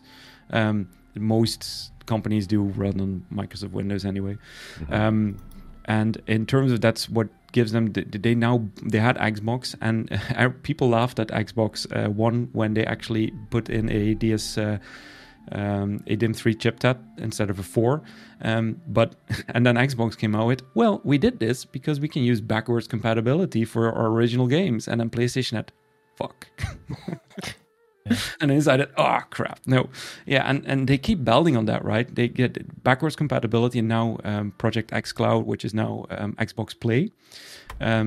You log in to the website, or you log into the application, and you can just, if you have a subscription, you can just play from the cloud. You can play your Xbox games from the cloud. You don't even need an Xbox to actually play Xbox games anymore. You can just play it either from the cloud or play from that way. And that just gives them, it keeps on growing. And the fact that then iOS, for instance, Apple decided, no, we don't want you to do the games in this way. Then they decide just, okay, we know what? We'll just bring out the web version, and then you can play through the web. So we can they figure out a way anyway. And I think, Xbox is definitely winning there is no winning in the race, right? People who play on PlayStation really love PlayStation. It depends on what you prefer as a console, I guess. I had a PlayStation, and then I went to Xbox, and then Xbox 360, and then I stick with Xbox all the way. And I have a Series X. I'm lucky enough to have one very close to release, I think in the same week even. It's amazing, and it's the power that comes out of the thing. It's just insane. If I go to VAA, I am the first one that, and when we stand on the pads, I'll always go right. I am the first one to load in. I'll taunt those ads before the rest even loads in, so there's no death there. Oh my god! Did I ever tell you guys this story? It happens. Okay, so before I got the Xbox Series X, I was just gonna try out, Xbox, because I was planning to go to console and do this project a while back, right? and I bought a Series S. Right, it's not as powerful as the X, but it's a little bit more powerful than the previous generation, right? So I went to VAA, and I stood on the right pads after the storm metro, and I was stuck on this loading screen. I was like, "Oh man, this loading screen is kind of long," and I come out, I'm dead because the overcharger killed me. I was like, "What is this?" And then I asked people, because they're on the previous generation of Xbox. I'm like, "How do you guys deal with this? Like, what's the strategy here? Like, if you're score pushing or something?" And they were like, "Okay, so we just save a barrier." Put a barrier before they go in. And I was like, I hit up Finn, you know what I mean, Council Raiders. I was like, "What, yo, this is you know what I mean? Like, what's going on here? You know, I'm just like, I was really surprised by that. I'm like, man." Yeah, the fact that that happens, and it happens, I really noticed it as soon as I got the axe, right? We were doing VAA, and I was literally first one in, and usually someone dies before as a tank, you load in. Yeah, usually someone is already dead or just already got overcharged or got something, they're standing in something, because that's the character loads in first, and then they get their loading screen after. But yeah, ever since the new Xbox, it's just, I'm always on the right side as a tank. I won't go on the right side as a DD. I just don't, because otherwise I'm the first one that's dead. It's something you have to deal with, if loading times are, and there are people on the original Xbox One, there are people on the Series S, right, and there are people on the X, and you really need to, that's the downside, I guess, from having those consoles, that load times really matter, especially if you're going to go for score pushing. Yeah. What? What? How does that get through? How do they? Do they not test these things? Okay, but there's nothing you can do, right? It's a hardware issue. Yeah, it's a loading issue. I mean, if your PC is more powerful than my PC, and you load into VAA, you'll have the same issue. You load in faster, and I have to I'm sitting in a loading screen, and I'm already dead by the time you get in. Yep. Because the only way to circumvent this is by making a queue in a loading screen, waiting for everyone to be loaded in at the same time, and then put the characters in.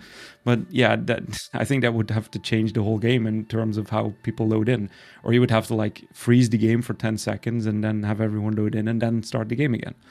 It's hardware. There's not much you can do about it, and so that is a big thing, and usually it's happy if the tanks have that, but it only happens to one or two trials, right? It only usually happens to VAA, and well, unless you come out of a portal for something and you have to move, but usually you don't get a loading screen in a portal, so normally you don't. So it would cloud rest or something. Do you just get hit by Zamaja as soon as you load in? No, because you don't get a loading screen, right? You go through the portal, you don't get a loading screen. So the only time you would actually get a loading screen, I think VAA might be the only one. You get a loading screen when you... Because that's the only one that goes through portals that actually loads you into a different area. Right. So it doesn't happen too often. Yeah. In combat, exactly, yeah. But then again, right, at second portal, it is not an issue because the ads are further away. But who puts ad right next to the spawn point for DD? I mean, if you move them up a little bit, then the issue is also resolved. But you spawn right on the ad. So they could move it back a little. Move the ads a bit. There is space there. They could move the ads and then push the spawn point back a little bit, just like they do in the final boss. So you don't hit aggro range a bit less or something. Yeah. I think that's the only way to circumvent that, but it's the only situation where it actually happens, I would say. Right. Yeah. As far as I know. Wasn't VHOF broken for console for a year or something, and you couldn't even get past one of the bosses? There were some issues with it, but I'm not sure if it was broken. Could be, yeah. I mean, console has it even worse than PCEU, it sounds like. Well, we managed, but you're fine, bro. You're fine. No, we're not. We are used to having some issues here or there, right? It happens, and especially now close. We talked about it in our. I talked with our guild members as well. Is that we're doing VHOF, right? We're progressing in VHOF, and every time we get close to a patch, the game kind of starts to break down here or there. I mean, there is someone who is doing the trifecta for Rockgrove, and half the group gets wiped because a Stonebreaker is doing an AoE attack while he's actually doing a swipe attack. He's doing a different. The AoE, it looks like he's doing a different attack than he's actually doing, and he isn't even facing the group, and half the group dies. We have multiple videos out of it, and no one can see what's happening. It's just, yeah, that kind of breaks the game, and it always happens in VOF as well. VOF especially, where you not only range taunt, because range taunt is usually also a bit wonky sometimes. Where you pull your ads away from the middle, especially in the second boss fight, and then he just runs away, runs straight towards the group, even if you have taunt on him. And it's weird bugs like that do happen, but they usually happen because there's either something with the server going on, or because something hasn't loaded in. And sometimes what we do is we just travel back into VOF and just do it again. Right. What's the state of Cyrodiil? I mean, I guess you don't PvP too much, but is it still laggy? A lot, no. Personally, I haven't seen any lag, but it's playing on the Series X. I don't experience lag in Cyrodiil, which is kind of weird. But ever since I remember when I had some lag or some issues, especially frame rate issues in, that's more like my like hardware issues as well. And when I had the Xbox, and I had Xbox One, I had the Xbox Series, I had Xbox One X, which was already a big improvement. I skipped the S because I went straight for the X because they released at the same time. And you could definitely see a massive increase. If I now go to Cyrodiil, I can just literally stand there with everyone and just, throw meat sacks at the doors, and I don't have any issues. And this might sound controversial, but I think they should drop I think they should just drop support for the previous generation of console. I thought about it as well, right? But there's I know not enough people have the consoles yeah. and stuff like that, but at the same time, it's like they can do a lot more once they drop support for the previous generations, because right now they're being limited by the hardware of the previous generation. They can't add a new class, they can't add new skills or effects or anything really beyond the current limited scope of, well, not limited, but like the current scope of what they can do. Right? They can do a lot, right? I remember when a while back, a couple of years ago, they changed how AoEs worked on console. If you put an AoE on the floor on PC, you see all particles effects and everything, and then they changed it so on console you would see less particle effects. So you don't see you still see the AoEs, but you only see like less AoE, I would say. And to make it easier in terms of performance, and they changed that over the course of the time. But yeah, if you go to the original Xbox One and go play ESOU, then load times are terrible. There's a lot of black textures and stuff that needs to be loading in, missing textures and everything that needs to be loaded in, and that is something that. If you would go and you would say you would only use the Series S and X and then use their hardware to improve the graphics and maybe even add more ray tracing they already put in the Series X, and then maybe push that up even more. They did improve the graphics, but they did that in a way that the old generation doesn't have that patch, right? There's a patch for the Xbox, and it's a different version. The original for Xbox has different texture packs or different less texture packs than the Series X version has. There's a different update. I think the original has like 60 gigs and the Xbox Series X has 80 or 90 gigs in terms of how big the game is, just because the game changes their textures based on which platform you're on. So they already do that a little bit, because I think if I would go back to the original Xbox and then use my current patch with graphics, which you can't, right? Because it automatically downscales it back, then the game wouldn't run anymore. So they kind of do have different versions of the game running. It's like low texture mode and high texture mode, sort of, or medium texture mode to high texture mode, or without like reflections and things. Are there graphic settings on consoles? No. Okay. Well, there is on the Series X, and I think on the S maybe as well, where you can change between fidelity and performance. Right, yeah. I can change the performance where it's like performance will be always 60 FPS, and fidelity would be 30 FPS capped, but 4K and stuff like that. I mean, you can play on both ways. You know, as a streamer, I usually play at 30 FPS because 60 FPS is, I don't stream at 60 FPS because it takes like twice as much power on your PC to even do it, and a lot of people just can't. The bandwidth doesn't even allow it. Twitch doesn't allow it, not correctly at least. So 30 FPS is perfect, and then it looks fine, and it looks good. And even on 30 FPS with the cap and everything in, if I go to Cyrodiil or wherever I go, the game looks amazing. I do make a lot of screenshots. I do edit them a little bit. But yeah, all the screenshots I have are from that same console, and it looks amazing. It keeps looking amazing. I think the game, for the fact that it's that old, in terms of, right, the game is pretty old in terms of other games. It looks amazing, and the fact that there's still so much support just is a testament to both the community that keeps supporting it and the developers as well. Even if you don't like a card game, I mean, it's still pretty fun. I for one am one that really likes card games. I mean, in The Witcher, I played a lot of Gwent and stuff, and I do play some card games outside of with my brother as well. And I have played a lot of card games in the future. I even did some tournaments with like Yu-Gi-Oh and stuff. It's a long time ago. Nice. But yeah, I love card games like that, and it's not for everyone. And then you just have the story and expansion. And I do hear mixed reviews about that as well. People don't like it because they don't like the card game, and then they kind of don't like the whole expansion. The card game is a big part of it, but it's, there is still a lot of story. There is a new dungeon, or there's a new trial. There's a lot of stuff in the new expansion. I mean, there's enough for everyone to do for a long time to come, I would say. Yeah. I was talking to my Dawnbringer prod yesterday about the card game because it was brought up because we're just joking around and stuff. But I was like, man, like, you guys should try the card game, honestly. So it was like, you gotta fuck out of here, you know what I mean? Like, and I was like, well, I told him, like, I thought I wouldn't like it, but like once you start playing it and you understand it, it's like, it's actually not bad. You can actually get lost in it a little bit. I did. I played for 2 hours straight. I was like, oh shit.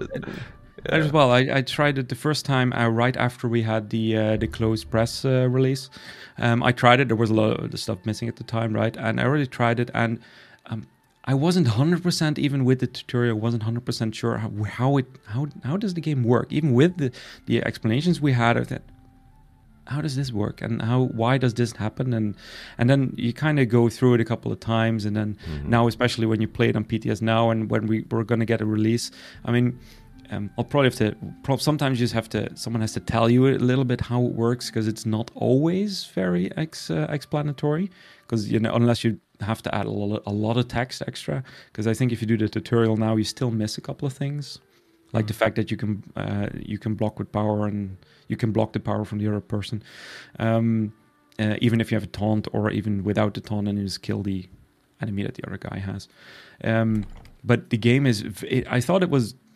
It's very in depth in terms of once you start playing it, indeed, and then I think I think I still need to level up some cards in PTS, but I'll just do that when live comes out. It's fun, and then when you run into or do a ranked or unranked match to someone else, and then you play with them, and then they have different sets, and then you see the awesome upgraded cards, and it's like, and yeah, it's awesome. And sometimes a game can take like for ages, right? I think I saw one of the other stream. I can't remember who was streaming it, and they had like 40 each.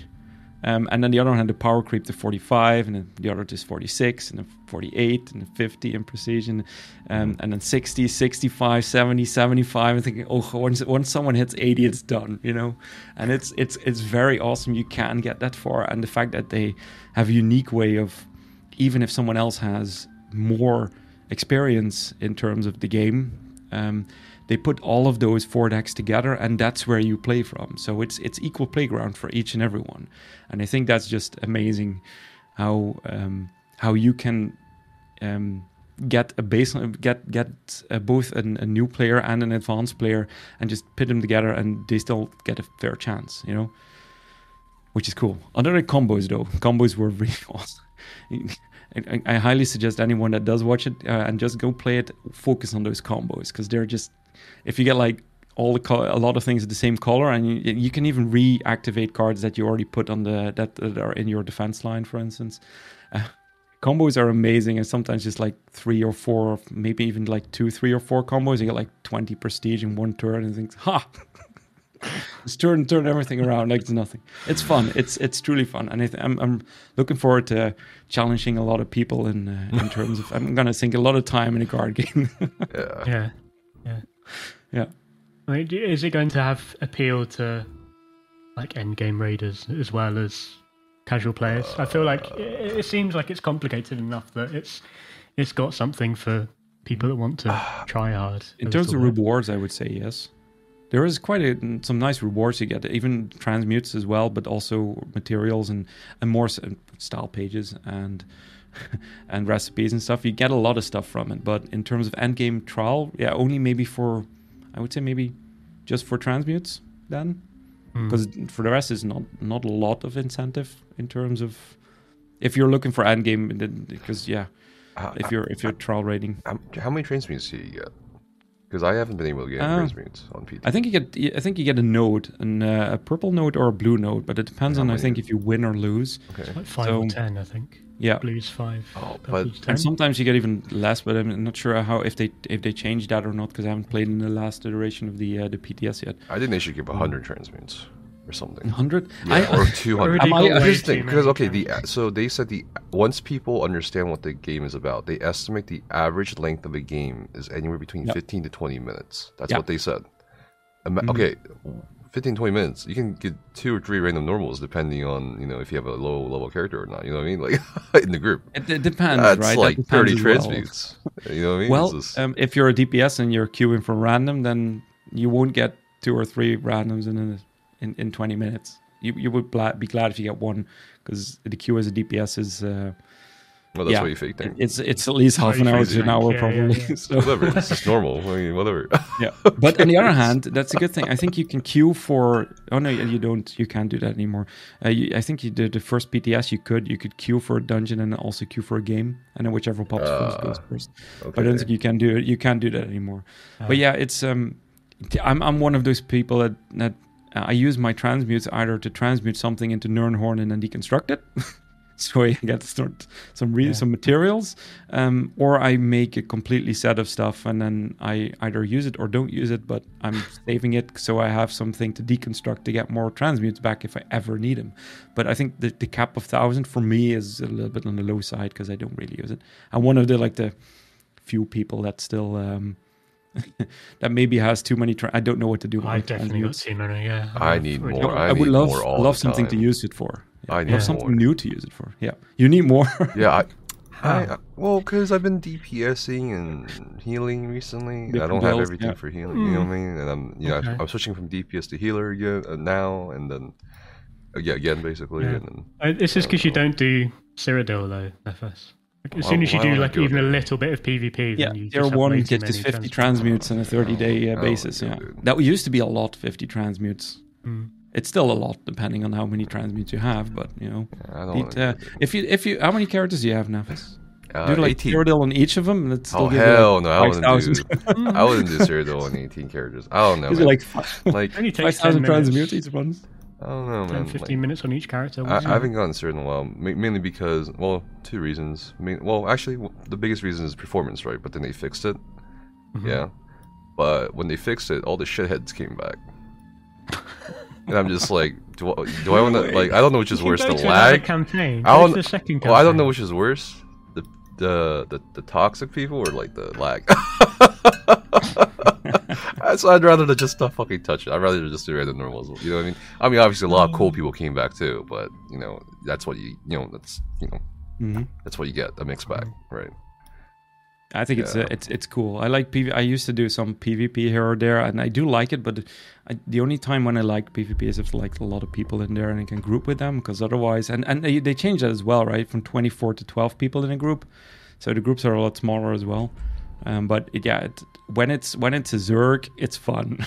if you're on the other side of the Zerg and you're running like 15-20 minutes to get to the next keep, and then get whacked just before the door before you can get in, then you just let's start over. Yeah. I'm glad I got my sky shards from the other. I got the sky yeah. shards all in there Hell too. yeah, I did I'm that not going early. back. I was like, that was back in 2015 or something. Oh my god. But yeah, I don't think I even have time for Cyrodiil anymore, honestly. I barely have time for myself now that this whole thing is going on. Yesterday... You're just teaching raid leaders now. Basically, I mean, basically, kind of. I mean, I woke up yesterday. I didn't even have time to eat since the 2 days ago. So yesterday I was streaming for 11 hours straight while handling all the stuff on the Discord administration side.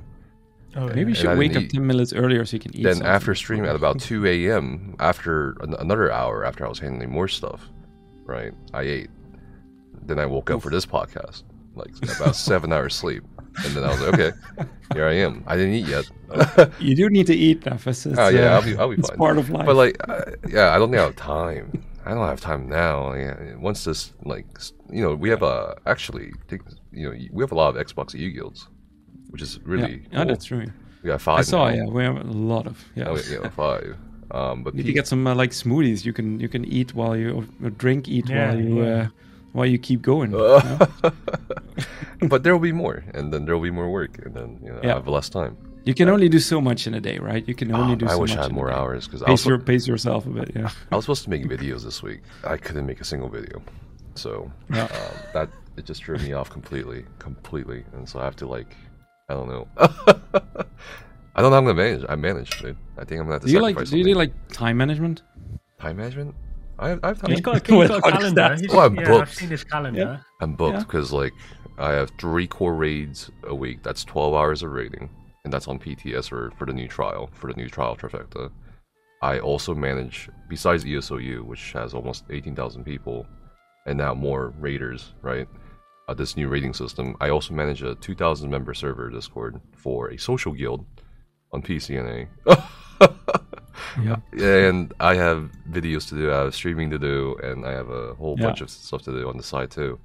And I don't know where I'm gonna find the time, so I'm gonna have to throw away one of these things. I think I don't know, because it's hard. And I'm a full-time IT admin, right, during the day. I am a musician in the evening, 2 times a week. I conduct one evening in the week. And I do like a lot of arranging as well, and then I have usually the usual stuff to take care of with house and everything, and then I still stream like 3 or 4 evenings a week. Time management is like, I know exactly what you mean. It's like if something comes up in between, then I'll just sleep less. That's the only way I can catch up with what I'm doing. Exactly. That's the only way you can catch up. The day after I announced this project, I stayed up for 17 hours. Because that's how much work I had to do, or like how many PMs I had to handle, how many people I had to talk to. You know what I mean? It's I don't know. It's a lot of work. Yeah, I'm gonna. You don't do it alone, do you? Do what alone? The whole all the manage. Do you do everything by yourself? I'm doing everything by myself. Well, not everything, but like a There's lot like of things by myself moderators right and now. stuff. Well, I need more I need 20 more moderators, but right now I'm adding all the channels myself. Yeah. You need some help there. Yeah. I'm also. I think the bigger you get, the more help you'll probably need in that. Probably, because I'm also working on the ESOU website too. Because every patch I have to manually update the set tooltips and skill tooltips. I'll have to do it here pretty soon again. So it's a lot of work, right? And I don't know. Yeah. I'm gonna have to find a drug dealer or something for like methamphetamine. That's one way. One way of dealing with it. I think so. I think that's gonna be the play here. Yeah. No, I think for us, we have a small time community, right? But we recently, yesterday or the day before, we instated some moderators to check out chat. Usually we did that with the 3 of us, but with the fact that we're growing, we kind of try and prepare ourselves for stuff to come. Especially with the fact that we also have a channel on ESOU now, is to make sure we have enough people to manage everything that comes in. So we have 3 people actually leading the guild with the 3 of us, and then we have I think 4 raid leaders in total, aside from the leaders that also lead. And then from those 4, we also have a couple of moderators. So if something does happen, we have it in a specific way set up so we can do it. And just to kind of prepare for stuff that comes, because if you have to do everything by yourself, that's a lot of work. It's kudos, especially with so many, right? 18,000 on ESOU now, and you have your 2,000 other. That's a lot. Yeah. Yeah, we'll have to see what happens. Yeah. How many hours do you sleep? On average, I sleep maybe 4, 5, 4 to 6, maybe. At that's the not too moment, bad. yeah, it's not too bad. I could probably cut down on It's that not a too bit bad. more. Maybe 2 hours sleep is probably better. Yeah, I did. we'll see. 2 hours I did that last year when I started streaming. I had to stream. I had a well, in my last relationship, which recently just ended, Sad. I had to limit my time when the other person was asleep. Right.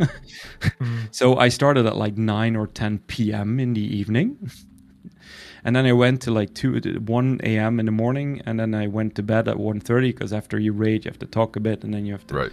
I close everything down, and then you go to bed, and then I got up at like 6, and I went to the gym, and then sometimes it even went to 2 a.m. and then still get up at 6 and then go to the gym, and then eventually I sleep like 4.5 hours, and then it was okay for the first half year, and then it just kind of then it hits you, you know. So yeah, like 4 to 6 hours is pretty decent eventually. Yeah, that's not bad actually. I think I'm pretty sure I sleep at least 10 hours each day. More like 12 or 14. Wow. I don't know. That's a lot of hours. You know, that's half your day, right? Yeah. Damn, that's a lot. I think don't people who like sleep over 10 hours, don't they like die sooner or something? What? I don't know whether that's... What are you talking yeah. about? I have no idea. What? What is the it's- study? Give me the study. Give me the journal. Here lies Olibu. He slept 14 hours a day. No, I don't know. I thought people who if that's, slept longer lived longer, right? I don't know. Maybe they just count like Could be. you're not alive unless you're awake. Maybe they, you know. I mean, but something like that. you could potentially live longer if you sleep longer because your body is more into recovery and hibernation in that time, if Yeah. it makes any sense. Then yeah, the more you sleep, the longer you live. But it also depends, I guess, how you treat the rest of your body, I guess. No. We'll do an experiment. I mean, I think We'll see. it's genetics as well, right? Like, there's that old, like, really old French woman, right, who was drinking wine and smoking and eating chocolate every day, and she's like she was like 120 something or something. There's something close to that. So it is possible. There's a debatable there, yeah. Yeah. You can. I think as long as you live the life you want, or at least you're happy with how you live, and you don't have too much stress, I think it'd be good. Well, my neighbour who lives opposite me passed away recently. She was 107. Oh, wow. Yeah, and That in this day and That's age, wow. impressive. That's like, yeah, she was still pretty fit. Like she would come out and start like cleaning her driveway. Like she'd be on her hands and knees, like scrubbing the bricks. At 107, smacking yeah. stuff. 107. Oh wow, that's impressive. So, Yeah. Yeah. What's the secret? what happened? Seemed like she was well. Was she like, you know what? I'm done cleaning plenty driveway. of gardening. Okay. Yeah, nice. Oh, 107. That's insane. That's impressive. That's very impressive. Yeah. Yeah, Yeah. How long would you want to live for? it's 28, 29. What? How old are you A now? couple of years That's- left in me. Wow. Okay. All right. I think that's a debatable question as well. By the way, if how long you want to live, I think depends on how the world goes, right? Wasn't it the 27 club or the 28 club or something? What's You mean the that one? 27 Club? No, that's That's for isn't it Amy Winehouse. Yeah. was Yeah, that's for like celebrities. Cobain, something like Or that? like for famous Is it people. 27? Yeah, something. I'm not sure. 28, 27. 27. Yeah, okay, if it's 27, I've only got a couple of months left then. You better hurry up. Oh God. I need to go and start rocking and rolling and taking all the cocaines. I can't Well, the imagine rock and how rolling good- you have, right? Oh dear. Yeah. Do you want to talk about anything else in regards to like Xbox or ES or anything? I think we covered quite a bit Oh, we covered quite already a in lot. that case, right? Yeah. I want to know did- more about your music career. You say you do Music music career, twice a week. What is that? Is that Yes. So band, I studied IT before I went to do something else. I studied IT first, then I went to conservatory, where I actually studied classical clarinet. So clarinet is my main instrument, and then piano kind of came with it a little bit. So, and I finished my bachelor degree in that. My master's at the time wasn't. It's very hard to make ends meet out of music and I think that counts for a lot of careers nowadays, is that if it's not like a default kind of job, it's very hard, especially in music, to make ends meet. And I see that with a lot of people, from people who I studied with, and one of my uncles as well. It's very hard. It's even not even possible anymore. I mean, YouTube teaches a lot of people, and a lot of people don't want private lessons or anything in that case. So it's very hard to do.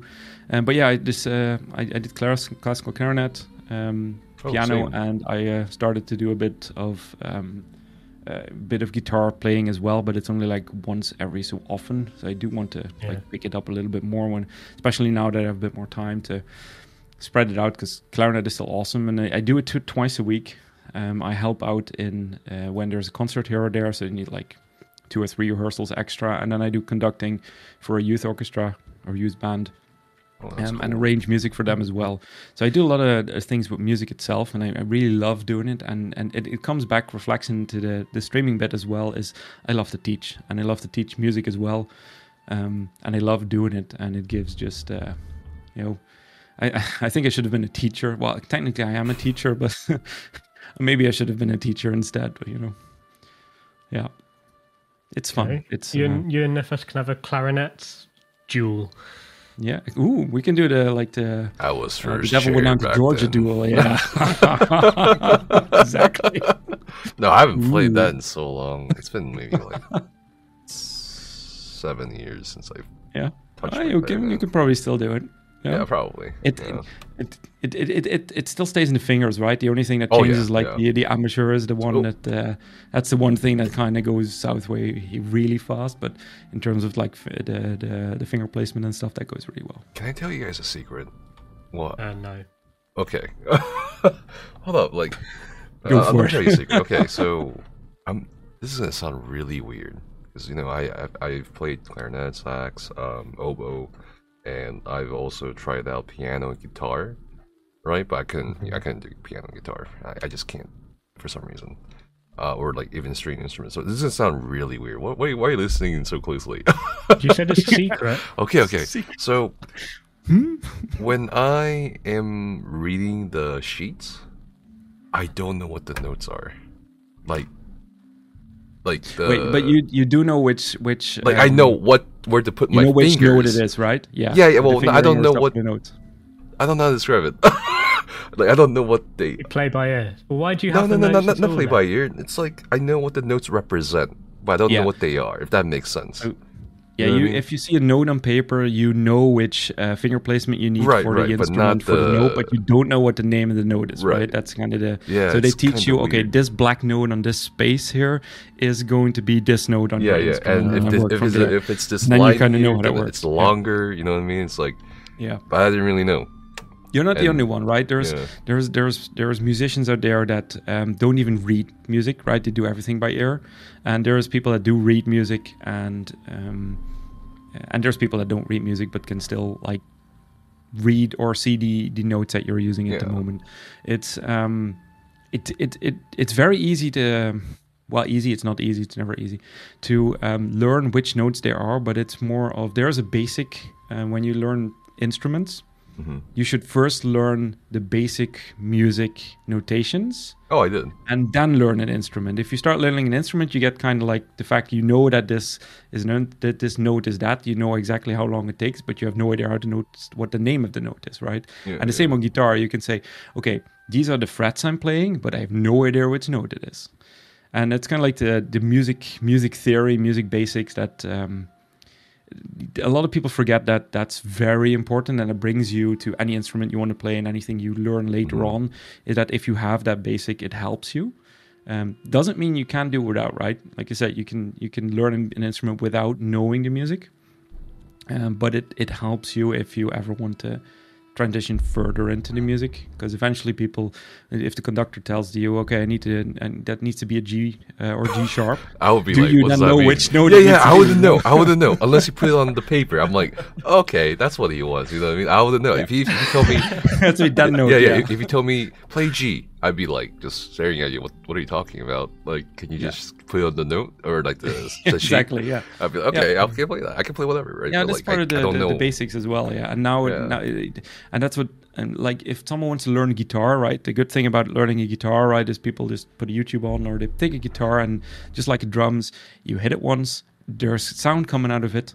There you go, you're done. Right. Basics.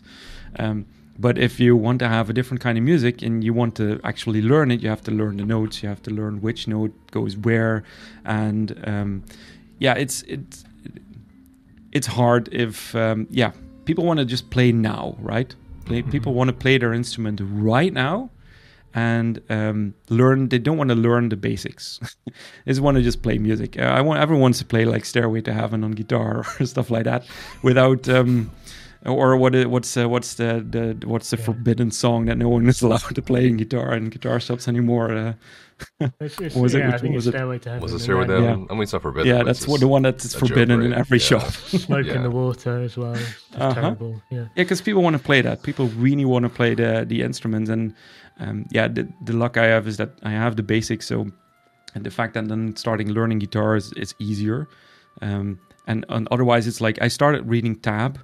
And I know how you feel in that one, Nafis, because I know how to read tab for guitar. Mm-hmm. But if I see the notes, I know what the name of the note is, but I have no idea what fret it is on the guitar because I don't translate my notes over to my guitar. Well, because I learned frets instead of notes for guitar, and that's annoying because I'm trying to do that now because I know how to read notes. I just don't know how to read notes while playing the guitar.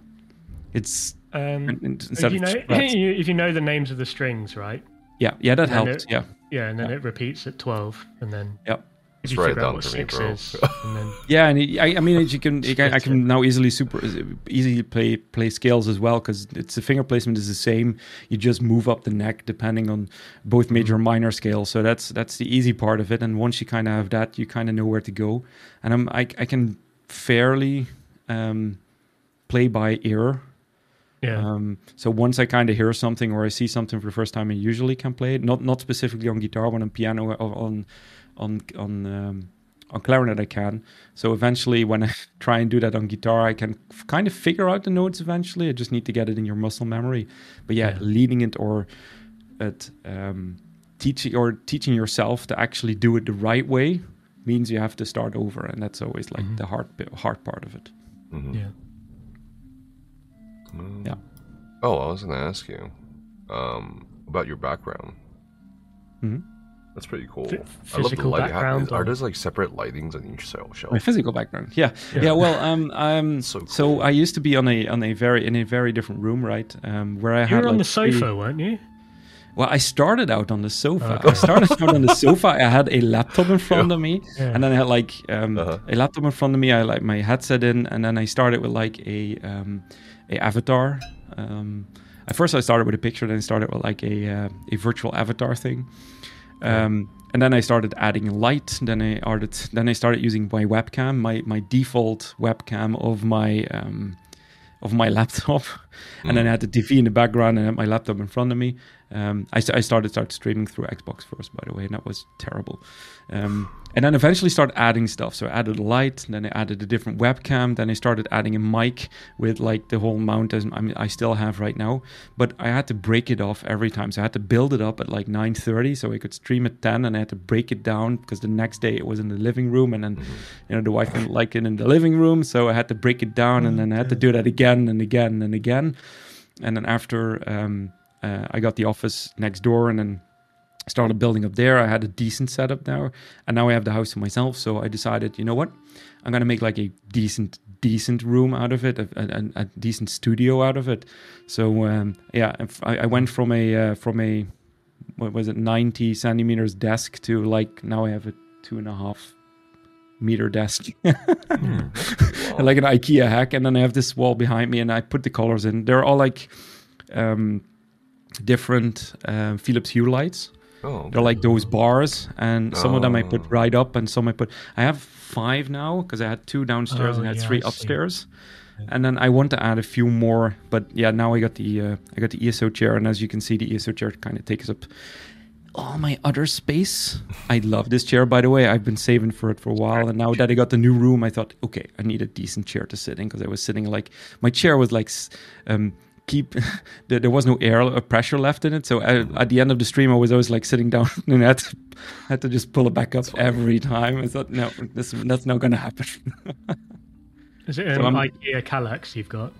Yeah, a 5x5 IKEA Kallax, yeah. And then the two things on the sides are like for noise cancelling foam walls, acoustic panels. And then I had like the other room I had full of acoustic panels, because I had to be very quiet while the wife was sleeping. And I tried to make stuff soundproof, but a room soundproof it doesn't 100% make it soundproof unless you make a room and then a room. And then so now I made it a lot better. I'm really glad with the setup, and this turned out actually perfectly. And as you can see, I put everything in there perfectly, and the colors look really awesome. They get dusty. Those black IKEA Kallaxes. How They often get? do you have to dust it? They do get dusty, yeah, especially the black ones. I do have to clean them every 2 weeks or so, yeah. Well, that's good. I mean, I'm glad I got the setup, and actually got it right in time for today, actually. So I think we started at the beginning of the week. I had it finished, and I had to just do a couple more things. So finally have a decent place to hang out. When I eventually move, I dread how long it's going to take. So you've been trying to move since like last year. What's going on, man? It's a long story, but okay. we haven't got the inheritance yet. Okay. Hopefully you get it sorted soon, though, because if that can take a long time, but hopefully you get it sorted soon. So I guess we have questions from chat we can answer. Sure. Let's see. Also, a side note before we answer the question. So you're gonna be hosting raids, yes, in ESOU, or once a week or something, right? Or splashes, I think. Splashes, yeah. So Splashes is our contact person for the ESO Vitality program. Just as a heads up for Splash, there's this like feedback channel where people can submit anonymous feedback. I don't think a lot of people who've been using it, or at least some of them, don't know how to actually submit feedback as a raid lead. Like there was this one feedback where it was like mostly positive, like, oh, it was good, but then he started sounding tired. I'm like, bro, we're not being paid to raid lead and stuff, you know what I mean? Like, we're not customer service fucking robots, fucking being happy all the time. Like, we're human. I think people are just really bad at submitting feedback. So if you see something, like, I'll just ignore it if it's like actually not constructive. I think people are just really we bad actually at that. Based on your feedback bot, because I think she asked, right, and it was a custom bot. Yeah. I started fiddling around with a bot on our channel as well, because I'm the IT guy that can solve the bot problems on my side. I love it, love doing it. Yeah. So we decided on making like a feedback channel one as well, and one of the feedbacks was like the moderator thing as well, and we already implemented that. So we took into that same thing into account. If people want feedback, anonymous feedback, this is the way they can do it, because some people really have that hurdle. And I think if it's anonymous, then the hurdle is a lot less. It gives everyone a chance to do it. It is, but it opens up to, I think, a floodgate. That's true, yeah. Like, you have to really filter through noise and entitlement and discomfort. It's so bad. But anyway, I think it's worth it though in the end. It happens. Like for every one weirdo, there's always like 10 more people who are like, more weirdos. No, not weirdos, but people who actually like, enjoy the experience and shit like that. But anyway, first question from Madigan, by the way. What is the correct pronunciation of your name? Vengian. Vengian. That's a little bit history in the name there. It came from the Vengian. It's on my profile as well. It came from the Vengian from the Matrix, from the second Matrix movie. And I think, I'm not sure when the Matrix movie came out, but my gamer tag is an OG gamer tag, right? I don't have numbers. I never changed my gamer tag. It's been like the same since forever. And it's the name of the character in the second Matrix movie is the Vengian, and that last part, Vengian, is where my name came from. And a lot of people pronounce it like either Vengian Or some people say vegan, but just ignore that one. I've been called out multiple times, so don't worry. It's hard. Yeah, I kind of figured my last name wouldn't be the easiest, but Vengian or Vengian would be. Vengian is actually the correct pronunciations. And Lord, yeah, that's just Lord. But you're a landowner. Landowner. I'm a small landowner.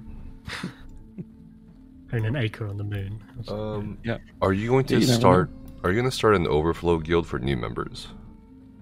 I guess you have a 500 member guild, so I'm assuming that's full. Well, yeah, we're close to the 500, and we talked about that before when we reached the 500 cap the first time, and we decided against adding a new server because we had people that were inactive, right? Mm-hmm. And I'm glad we did that. Because of course, the Discord will. We have a Discord where people, where you can have more than 500 people. But once you hit the 500 cap in ESO, you have to either make a second guild and then like make an overflow. We hit the 500 cap. And then we went back to 99, 98, and then we started filtering through how many people do we actually have that are active in the guild. Mm-hmm. And we consistently stay around 490 to 495 active members in terms of that login every 15 days or less. That's pretty good. So as long as we keep that up, we don't need the overflow. But if we do get raised in popularity, or if we do need a ESO second guild, we can always make one. We also have people in our Discord that do trials but are not in our guild, right? We have those too. But the intentional idea is once we hit bigger, like on PC as well, if you have 2,000 people on PC, you will have at least 4 guilds running there, because otherwise it's just not possible to accommodate everyone there. And we'll eventually do the same if we do hit the 500 cap again. We'll take our management over to the guild, and then we can just populate with everyone else and just work our way through that. Yeah. Where do you want to see ESO go in the future? I guess it's a question for everybody. Mm-hmm. Where do you want to see ESO go in the future? Space. Space, okay. Space. I would love to see ESO go, no, not space, but in terms of, depends on how do you mean in terms of content, or do you mean in terms of like the community and, and I'm guessing in terms of content. Everything, yeah. Yeah. I hope we can see a lot more of ESO in times to come. I do hope we have more interaction with player. It's pretty broad question as well, right? We still have enough space on the map. We have enough spaces outside of the map where we can go to, especially with like High Isle and stuff, which has been added. Yeah. If we keep getting, yeah, exactly. So we have more than enough space where we can go to. Right. Yeah. But I would love to see ESO grow again in terms of player base, because I think last year they hit, or this year they hit, like last year it was 90 million, this year it was 20 million in terms of player base. That's a lot of player base, but I hope to eventually see more people enjoy ESO. I think it's still, in terms of games, the community is a lot less, or it's not a big community in terms of other games if you compare it. Even though it looks big, and we all know each other, right? Because we're in the same community. But I think the ESO community could definitely get a bit bigger, because a lot of people don't know about ESO, and I think they would definitely enjoy it a lot. Yeah, I mean, I think I feel like when I tell people I play ESO, they say, "Oh yeah, I used to play that, but I didn't really enjoy it." Yeah. I think it's somehow managing to get those players back to try it again. Yeah, that's it. Yeah.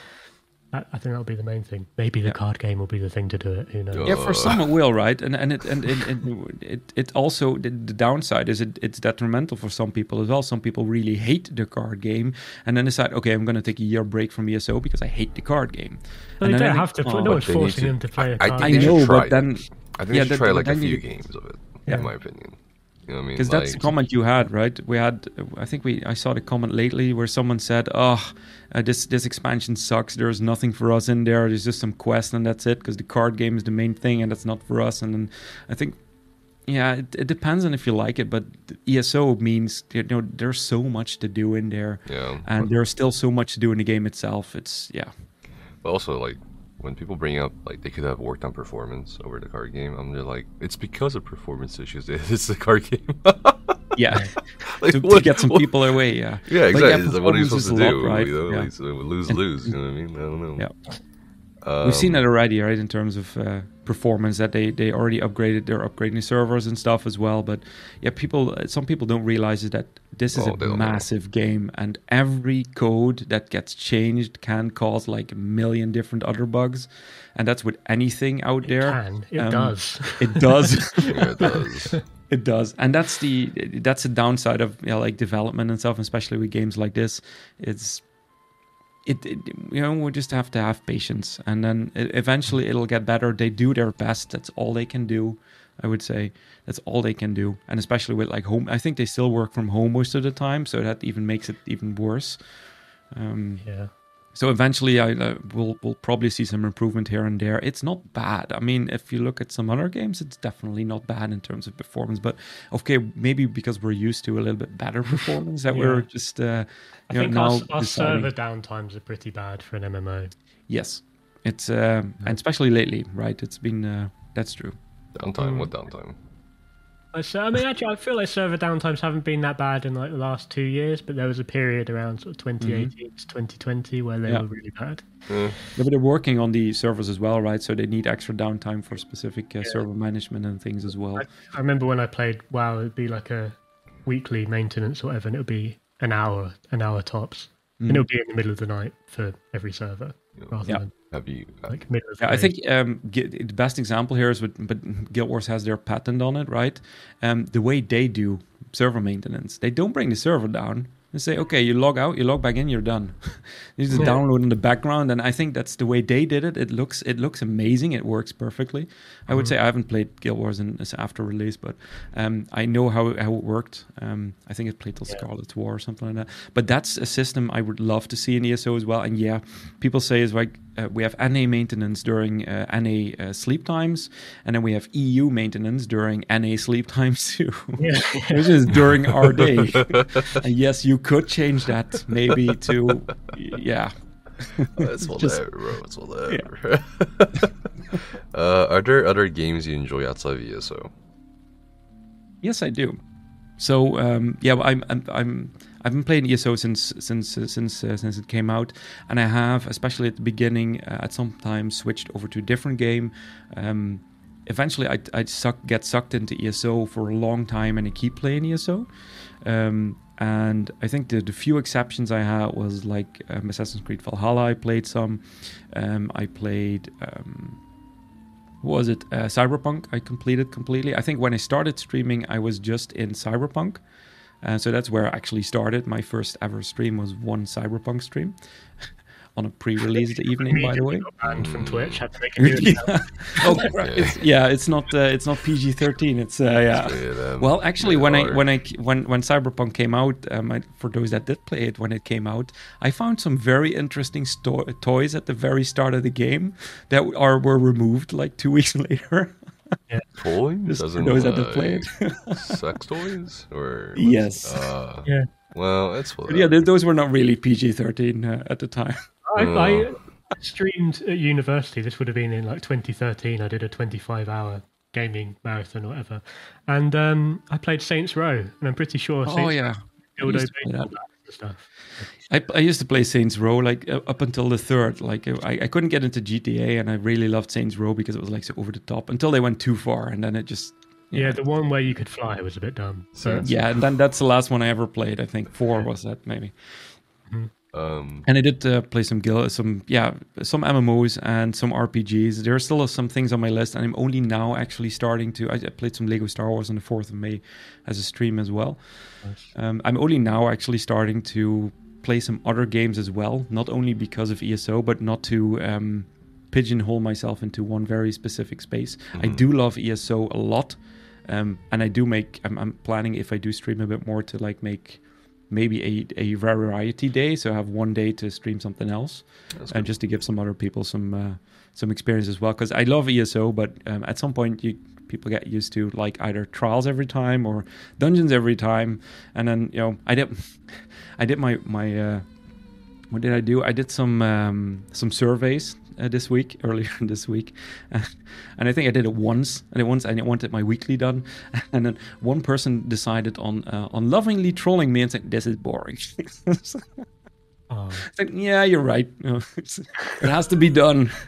No, I love ESO, but I love playing some other games as well. So it's I'm trying to diversify a little bit more because there are so many out there, and if you only play one game, I think it can get boring for those that are watching, and it kind of at some point can burn yourself out as well. That having said, playing like ESO like almost 99% of the time, or even 100% some months, it's it still doesn't bore me. There's always something to do. And I think that's just amazing for a game to do that. Comes mostly because of the community as well, right? Yeah. Last question, I think. You learn another instrument. I could definitely learn another instrument, yeah. But would you? So it's not could. Would you? Would you? Oh, yeah, could you? Would you? Will you? Will you right now? Will you? Will you right now? Which instrument, I guess? No, I think I will learn another instrument. That having said, guitar is definitely a thing I want to learn more because I'm not really comfortable enough to do it a lot. And I only like know 2 or 3 songs here or there, and a lot of chords and like scales, and some bits and pieces here and there. So I would love to focus on definitely my guitar first playing, and that'll probably keep me good for a while. I have started. I did piano, but my now ex-wife took the piano with her. We had an electric piano, so I'm not planning on buying a new one until I'm ready with like guitar stuff. Because otherwise I have like too many instruments, and then I don't play any of them, and that just doesn't work. But yeah. What about percussion? You haven't played percussion yet? I can hold a rhythm. I can do very little. I can do some instruments on percussion, and it's like marimba and stuff is like more like piano playing. So that's kind of the same as long as it's not too many sticks. And then if I go to other kinds of percussion, I tried drums once. I would love to learn drums at some point, but that drums alone is either an electrical instrument or you need a lot of space and a very closed off room to go play drums. Yeah. What about stuff with a bow? What do you strings? Violin, yes. Violin or violin. Yep. For me, I'd love to play the cello, but firstly, they're very expensive, and I don't know. It's cool. Go for it. At some point, you just go for it. But it's they're very expensive, and 10,000 string instruments. Yep. Yeah. I think a clarinet and all the violins are very, very expensive. Well, you have some starter violins you could get, for instance. It's always good to start off with something. And it's an amazing. But yeah, you're right. It's a violin is definitely also on my list at some point. But one instrument at a time, because otherwise you just keep doing it. You have to manage time management, right? It's not everything in one go. I can't do string instruments. I just can't. I tried so hard. I just couldn't do it. I don't know why. I guess my fingers are too big, or maybe I'm just dumb. String instruments, yeah. I don't know. Maybe my brain just can't do it. I just can't. It's fucking. I don't know. It's hard.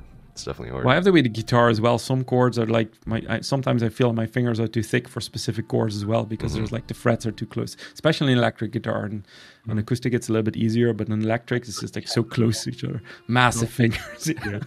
They're very skinny as well, which is quite. Oh, you have skinny fingers, yeah. Probably iconic.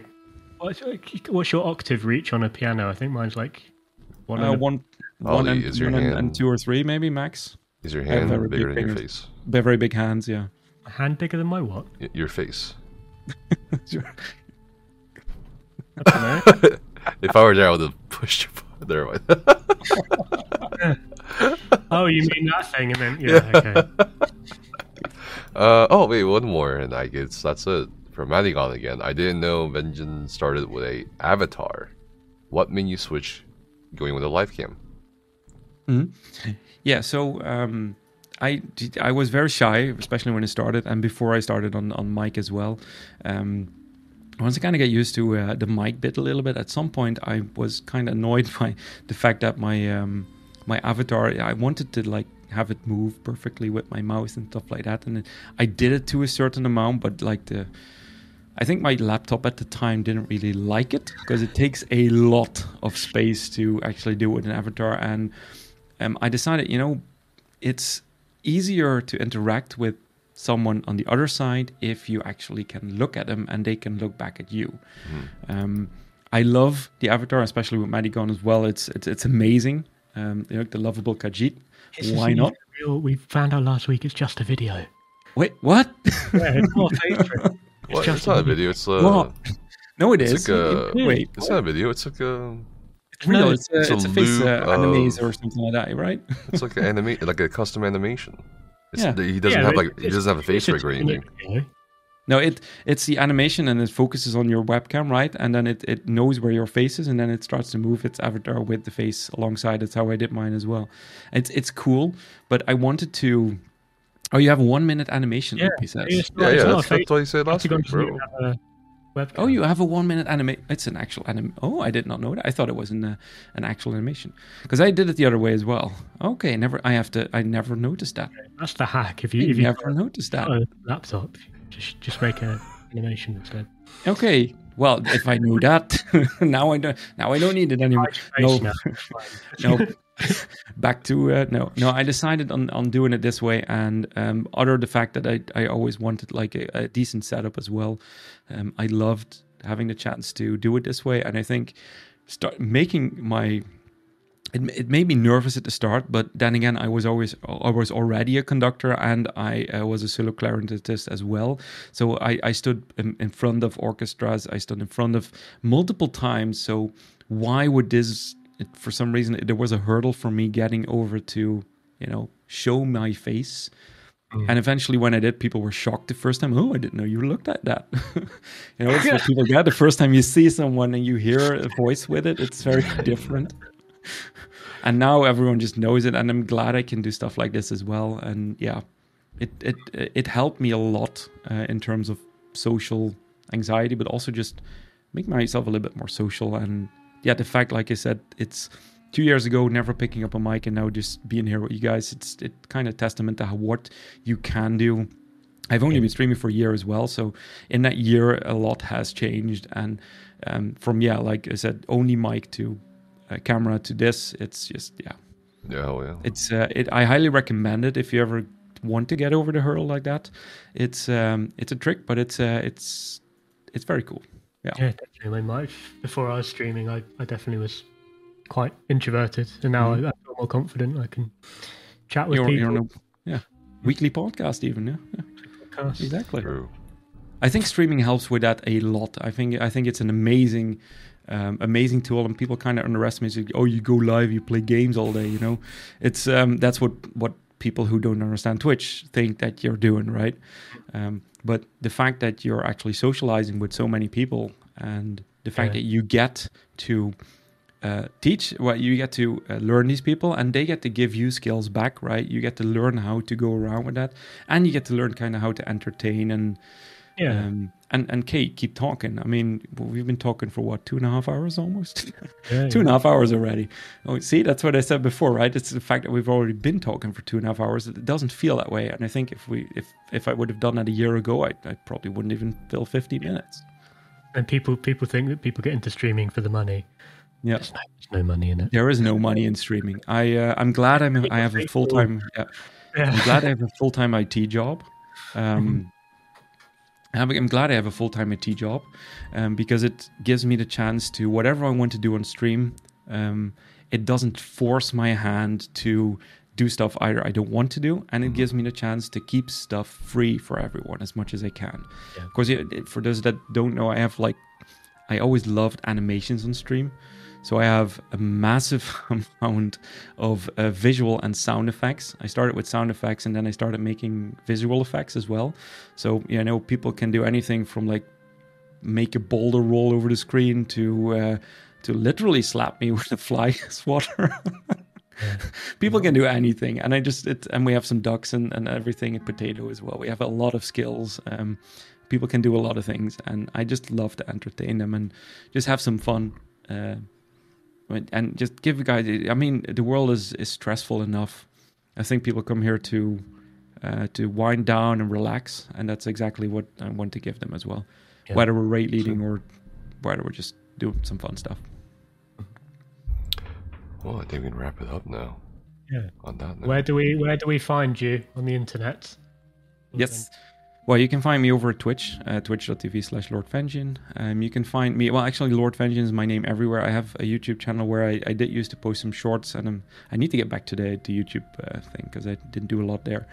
And then you can find me on Twitter as usual, and Instagram as well, and TikTok. TikTok is usually where my dad jokes end up. Oh, the dad jokes.